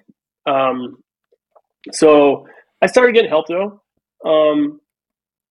Immediately they threw a bunch of drugs at me, of course. Didn't like dude, they gave me like a Xanax. I never taken an opioid in my life. Yeah. Like, hey, take some Xanax for like acute stress. I'm like, I'll take a half of one. Right. I blacked out on the couch and I woke up, didn't know where I was. And I went back to my psych doc. I'm like, why did you give this to me? Yeah. Like, well, like to help with stress. I'm like, this is terrible. Like I couldn't do anything. Right. Like I could not function. Like I can't take these. I have a job. I'm in school. Like I'm an adult human being. Yeah. Like I have things to do. And she's like, well, people take like 3 to 5 of these a day. I'm like, how do they get anything done? She's like, well, they don't. I'm like, how does that seem effective for me? Yeah. It was really furious. I was like infuriating, man. So I knew like it was time to get out of the Air Force and retire. Mm-hmm. Like I wanted to be in Utah. Like we were all done with it. Like I was like getting pissed off about having to like blouse my boots and wear a PC outside. I'm like, what? Why do I look like a garbage man or bus driver right now? Like, what's the point of this? Right. Like, why do I have to get a flu shot? Why do I have to take a PT test? I've proven that I can get a max on a PT score my whole career. Like at some point, just assume the fact that I'm not going to be a complete dirtbag. Right. And let me not take PT tests. Yeah. It was time to go. Sure. But one thing about the guard, and this is kind of how we get to the end of my career, that really helped me, and I don't think would have happened if I had stayed, because I'd been the 17th, Det 2 guy, and maybe gone to Benning or maybe gone to Herfield, like to do like some staff time. I wouldn't have gotten away from it. Right. I would just stay kind of in it, to degrees. And I don't think it would have provided me the space that the guard did to really start planning my exit. I started planning my exit like 3 years out because I knew like pretty quickly after getting to New York, I was like, this is not for me forever. Right. This is a great opportunity and it solves a problem. It's not a great opportunity. Like it's not forever. Sure. Like Syracuse, New York is not our jam.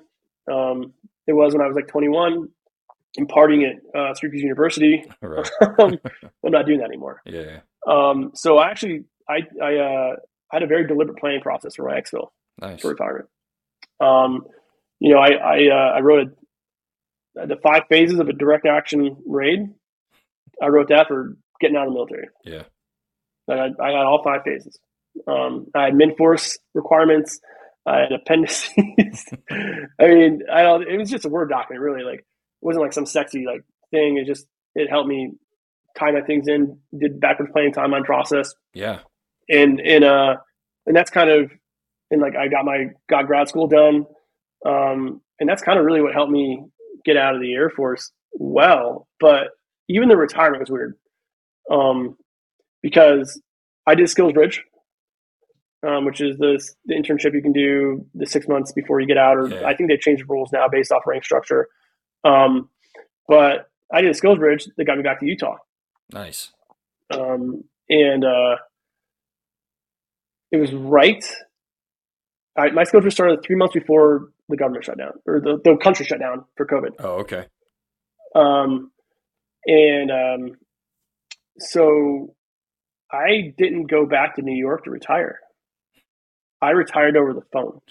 Like, and when I say retire over the phone, it was checking in with the MPF, the military personnel flight, or whatever it was, and like it was like, hey man, all your documents are good. Thanks. Bye. That was my retirement. Jeez. And it wasn't like, oh, I can, like, and not like I need to thank you for my service. That's not what I'm saying. Like, it was just not like a retirement like you'd think. It was just like literally like, hey, like I called the hotline and made sure that my documents were good to file. And they're like, yeah, you're good. I'm like, thanks, guys. Yeah, it's very That was it. anticlimactic for a 21-year career of military service. It was Just a phone fascinating. call. Like, and it, it was so crazy. It's just a phone call, and like, it was interesting too because like 3 days after the country shut down, like Utah had this like 8 point something on the Richter scale earthquake. Uh, I was like, guys, I told New York, I was like, I'm not leaving my family right now. Right. The country's too weird. Everything's all caca. Like I'm not leaving my family. And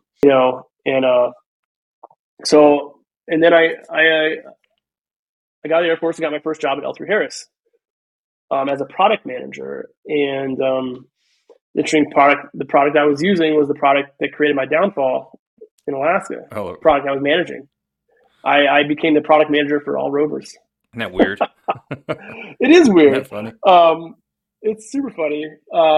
And I never thought I wanted to do defense industry, but now that I'm doing it, like I can't probably imagine doing anything else. Yeah. Um, like L3 Harris was a great experience for 2 years. I got a really good exposure to the industry. I had a terrible boss. He yelled at my engineers one day. My engineers were busting their ass to do this thing that was kind of like a side project, like passion project that wasn't actually really funded. And they'd achieved more on this idea than had ever been achieved. And it was also not funded. And like he called them and yelled at them because it wasn't good enough. And like at that point, I was like, A, I'm not working for you anymore. And B, I'm going to do exactly what I need to do to not get fired until I find a new job. Yeah. Because like I'm not doing this, man. Like but it was and L3 Harris is a great company. They make great products. It just wasn't for me, man. Yeah. So I ended up going to Panasonic, which is really weird, to be their lead of strategic business development, which is just my job was to find new opportunities. Is what it boiled down to for the federal team, and specifically for the end user device. So the chest worn like phone that all the guys wear, the Right. Samsung stuff. Like Panasonic has a really great device. It's called the N1T. It's ruggedized. It checks 98% of the blocks, and we were on the 5-yard line of beating Samsung. Yeah. And then Panasonic, which is a Japanese-run company, said, "We're not doing that anymore." They killed the product. Wow. My job was safe. My job was like weirdly safe. Like they fired my boss and a bunch of other people. My boss was amazing at Panasonic, but my job was like weirdly safe. And I was like, well, my friends don't care about laptops. Like they have a laptop in their locker. That's great, but they don't care about laptops. Right. Like the end user device solves the problem. That's gone. I'm gonna start looking around quietly, and then that's how I ended up where I'm at right now, which is a company called Skydio. They make a drone that is almost like it's extremely autonomous. It has machine learning. It senses its environment. It operates in GPS denied and EM's contested environments. It's honestly not just because I work there. It is like literally the best drone in its category in the industry, period. Nice. And I am responsible. I'm in sales, and also did not think I wanted to do sales. I realized that I actually really like sales. And I'm responsible to all the Air Force, Space Force, and Civil Air Patrol growth. So that's what I do now, and I kind of owe it all to this, in my opinion, to this really deliberate planning process I put in for my exfil strategy. Yeah. And that's why, like, when people ask me how retirement is in my career, I'm like, dude, it's amazing. I could not love being retired more than I do. I'm really fortunate to be able to say that, because even though LPRS was my favorite experience, like, I've had really good opportunities the whole time I've been out of the military. I haven't had to, like, kind of flounder, struggle between spaces. I'm not saying that won't happen at some point, but I've had the opportunity to do really well, and I think it's because of my exit plan. Yeah. So I'm actually, like, weirdly passionate about that for guys. No, it's a good point. So yeah, man, that's my life. That's my career. Yeah, it's a good point. I mean, look, we were talking to, like, we harp on that a lot. The importance of preparing to get out. Don't just get out. You make sure you have a plan. And kind of like to your point, you have so many more marketable skills than you think you do. Like, just the things that we've done as far as like airspace deconfliction or problem solving or whatever it is, people don't give themselves enough credit. And where you're a perfect shining example of what you can do if you just plan properly and, go out there and get after it. So yeah, it's awesome. And it kind of goes back to, like, I didn't really, like, dude, I made the decision to be a TAC P, like, in a conversation in the middle of the night in the barracks. Right. I was like, that sounds cool. I'm doing that. Like, that was my decision-making process. Yeah. Right. Like, it wasn't, like, very well thought out. Right. Like, I mean, it made sense, but it wasn't like, I didn't spend a lot of time deliberating. Like, now you come forward, like, 24 years, and maybe some approaches have changed a bit. I wouldn't call them mature, but they're better than they were. Yeah. Dude, my life is amazing. Yeah. Everyone's life is hard. Like, people have tough times, but dude, my life is, like, everything's. My wife is freaking beautiful. Our kid is amazing. Dude, it's awesome. But it's kind of like we were talking about. I mean, you had a couple of hiccups. Your wife went through her thing, your mother, but at the end of it, if you just keep plugging away and don't give up, it eventually will work itself out. Eventually, Yeah, and dude, I'm so proud I got to be a tech lead. Yeah. So proud. It's one of the coolest things on the planet. Yeah. Like, and I'm glad I had some mistakes, but, like, I think I did an okay job in my career. Yeah. And I'm really, like, it was the most fun, dude. 21 years, it was the most fun. For sure. I wouldn't change a thing. Right. I felt the same way. Yeah. So that's my career. I noticed you wrote some stuff down. I always ask people about their initiatives and their charities or, some causes that you want to talk about. Did you want to talk about any of these that you wrote down? I will, for sure. There's one that I left out that I'm an idiot for doing it, but I corrected on my notes here. It's 107 Foundation. This is the first one I want to talk about. So the 107 Foundation is, I think most guys that listen to the podcast are probably aware, like, they are the leading nonprofit to help kind of bring awareness to cancer-related toxic exposures in veterans. Okay. And I don't know if you've heard of them or not, but I have. I'm not as familiar, but yeah, I have heard of them. So they are, like, the leading nonprofit that's not just doing, like, work, but they're doing congressional efforts to bring awareness to the vast amount of cancers that are occurring in veterans right now. And kind of how this all came to me, 107 itself, is my wife had cancer. So I have a passion for that because she's alive, thank God.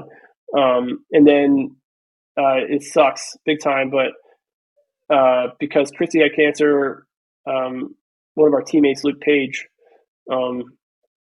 he ended up with cancer, stage 4 cancer, like a very rare, like, cancer, like 4,000 white dudes that are over 65 get a year. Yeah.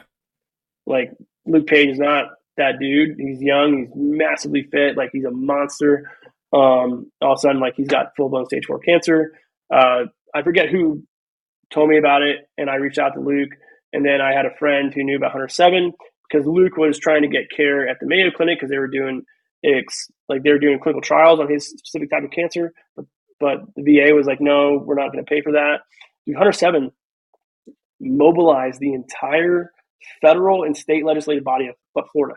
Mm. The whole legislative body, like from the governor of Florida, both like Democrat and Republican, like senators and congressmen, like from state and federal, like they mobilized the whole thing and got Luke to the Mayo Clinic. Nice.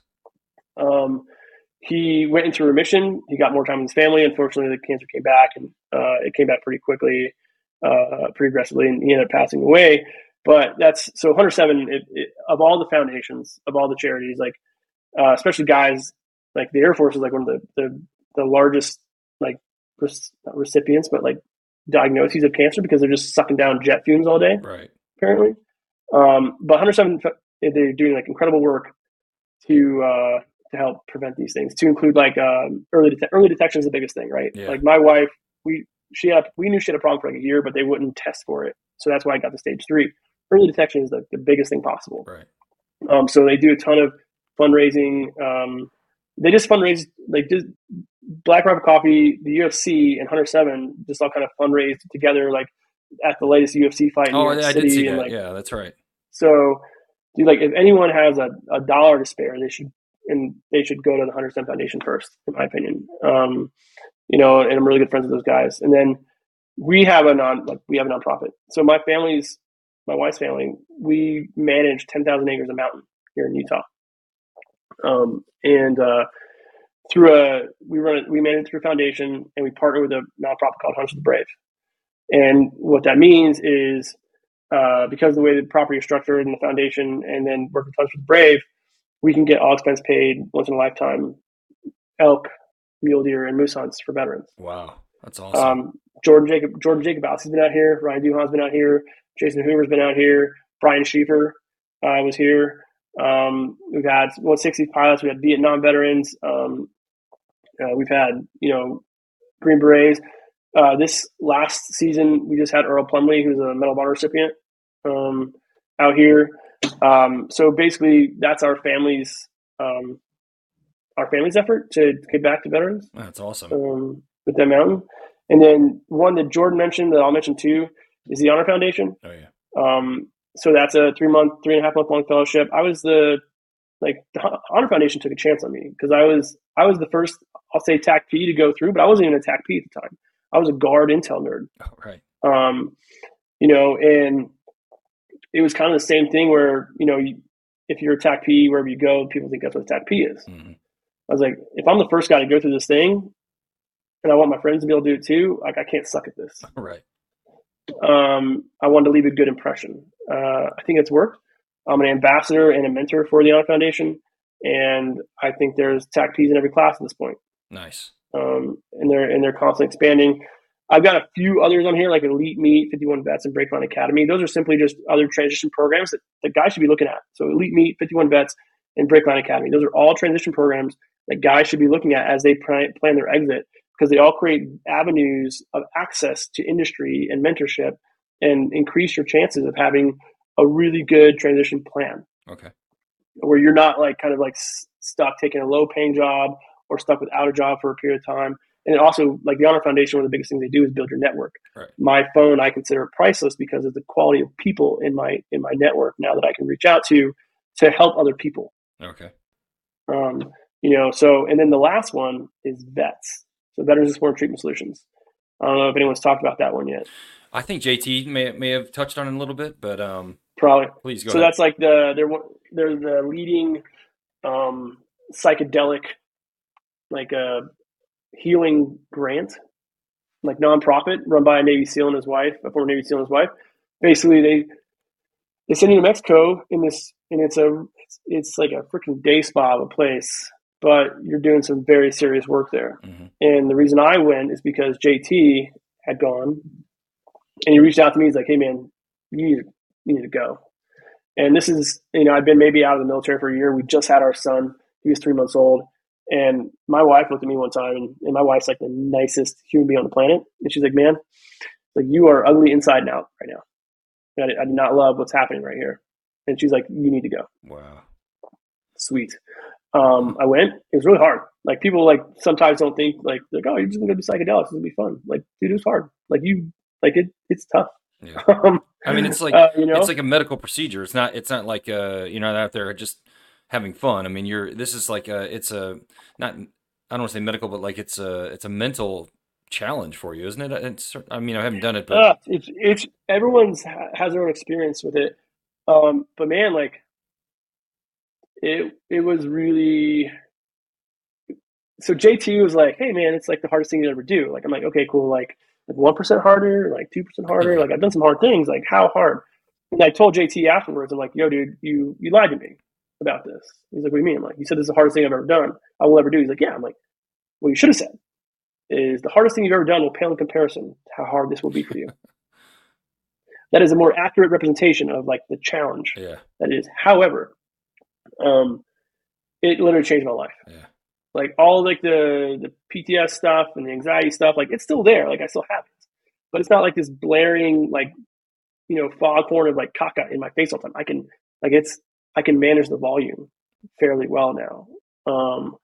Like well, an acute example is I have no problem falling asleep, but before I went to Mexico, every night I would have violent combat dreams. Like I'm getting murdered. I'm like something suboptimal is happening, and I'm going to wake up because I don't want to have the dream anymore, and I won't go back to sleep at that point. Wow. Like so that was before Mexico, Yeah.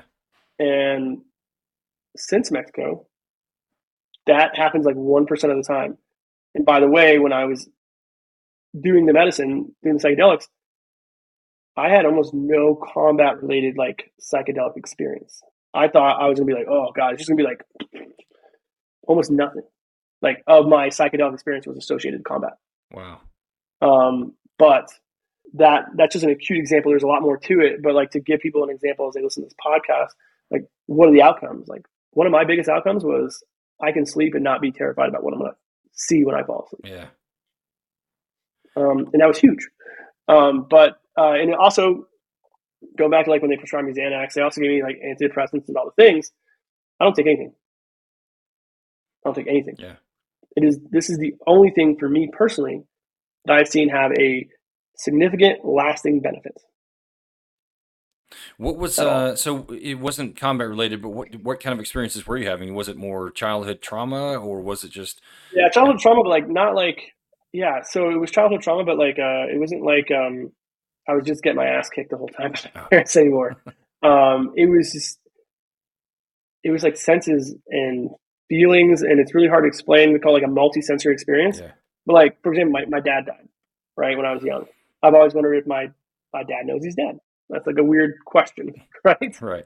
Um, so I didn't know that bothered me. Um, so I ended up living my dad's death for him. Wow. Like, because my dad died on an operating table, open heart surgery. I did that for him. Like, I didn't, it's for me really, but like, I had that experience. Wow. And now I no longer have that question. I'm not like, it doesn't bother me. Okay. Right. And like my relationship with my mom wasn't like super hot. And I wanted to address that. Like, dude, it's a no factor Yeah. for me. It's a no factor. It's not like it didn't happen or like it's not there, but like it's over there somewhere. Like if I want to go check it out and like spend some time with it, I can. But it's not like just like smacking me across the face all the time. Like just like Yeah, you're more in control than controlling you. Yeah. yeah. Okay. So yeah, it wasn't a lot of combat stuff, and also things like so I was scared while I was doing it too. Like it was like some of it was scary, and so I started bringing up like photos essentially because like I saw the world like this giant panorama in my experience. I started bringing up photos of my wife and my son, and they made me feel safe. Nice. So what I realized was like it's okay to put like your like it's okay to like not be in the military anymore. It's okay to not be on the team anymore. Like these things are making you feel safe. These are great things for you. Right. Like, dude, go home and just hug the shit out of those two Right. and have a great life.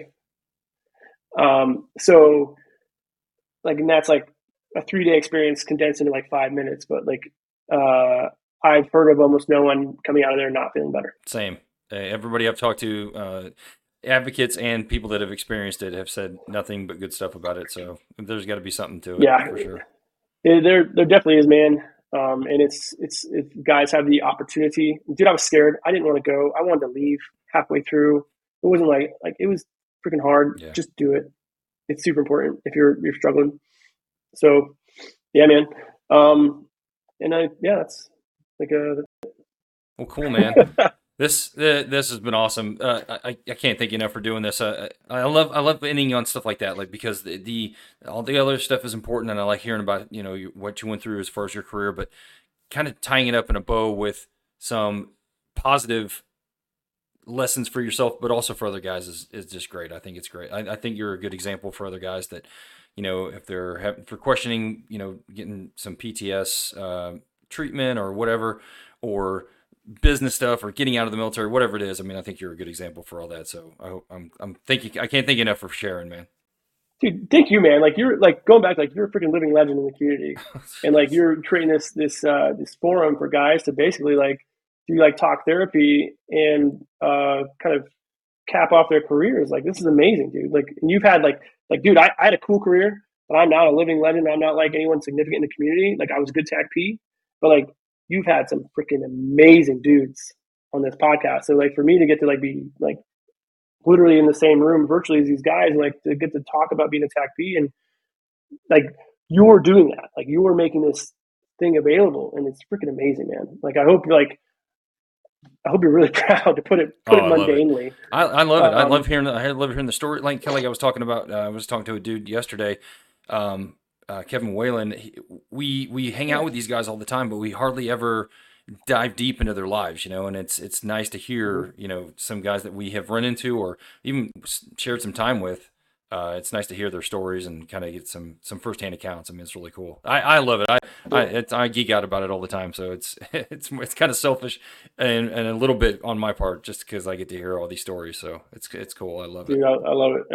I'm super appreciative of this, and like thanks for letting me run my mouth about Oh, like for my sure, stuff. man. It was great having you on. I can't thank you enough for doing it. I appreciate it. All right, man. Well, I hope you guys have a great rest of your weekend and an amazing Thanksgiving. Yeah, you too. All right, buddy.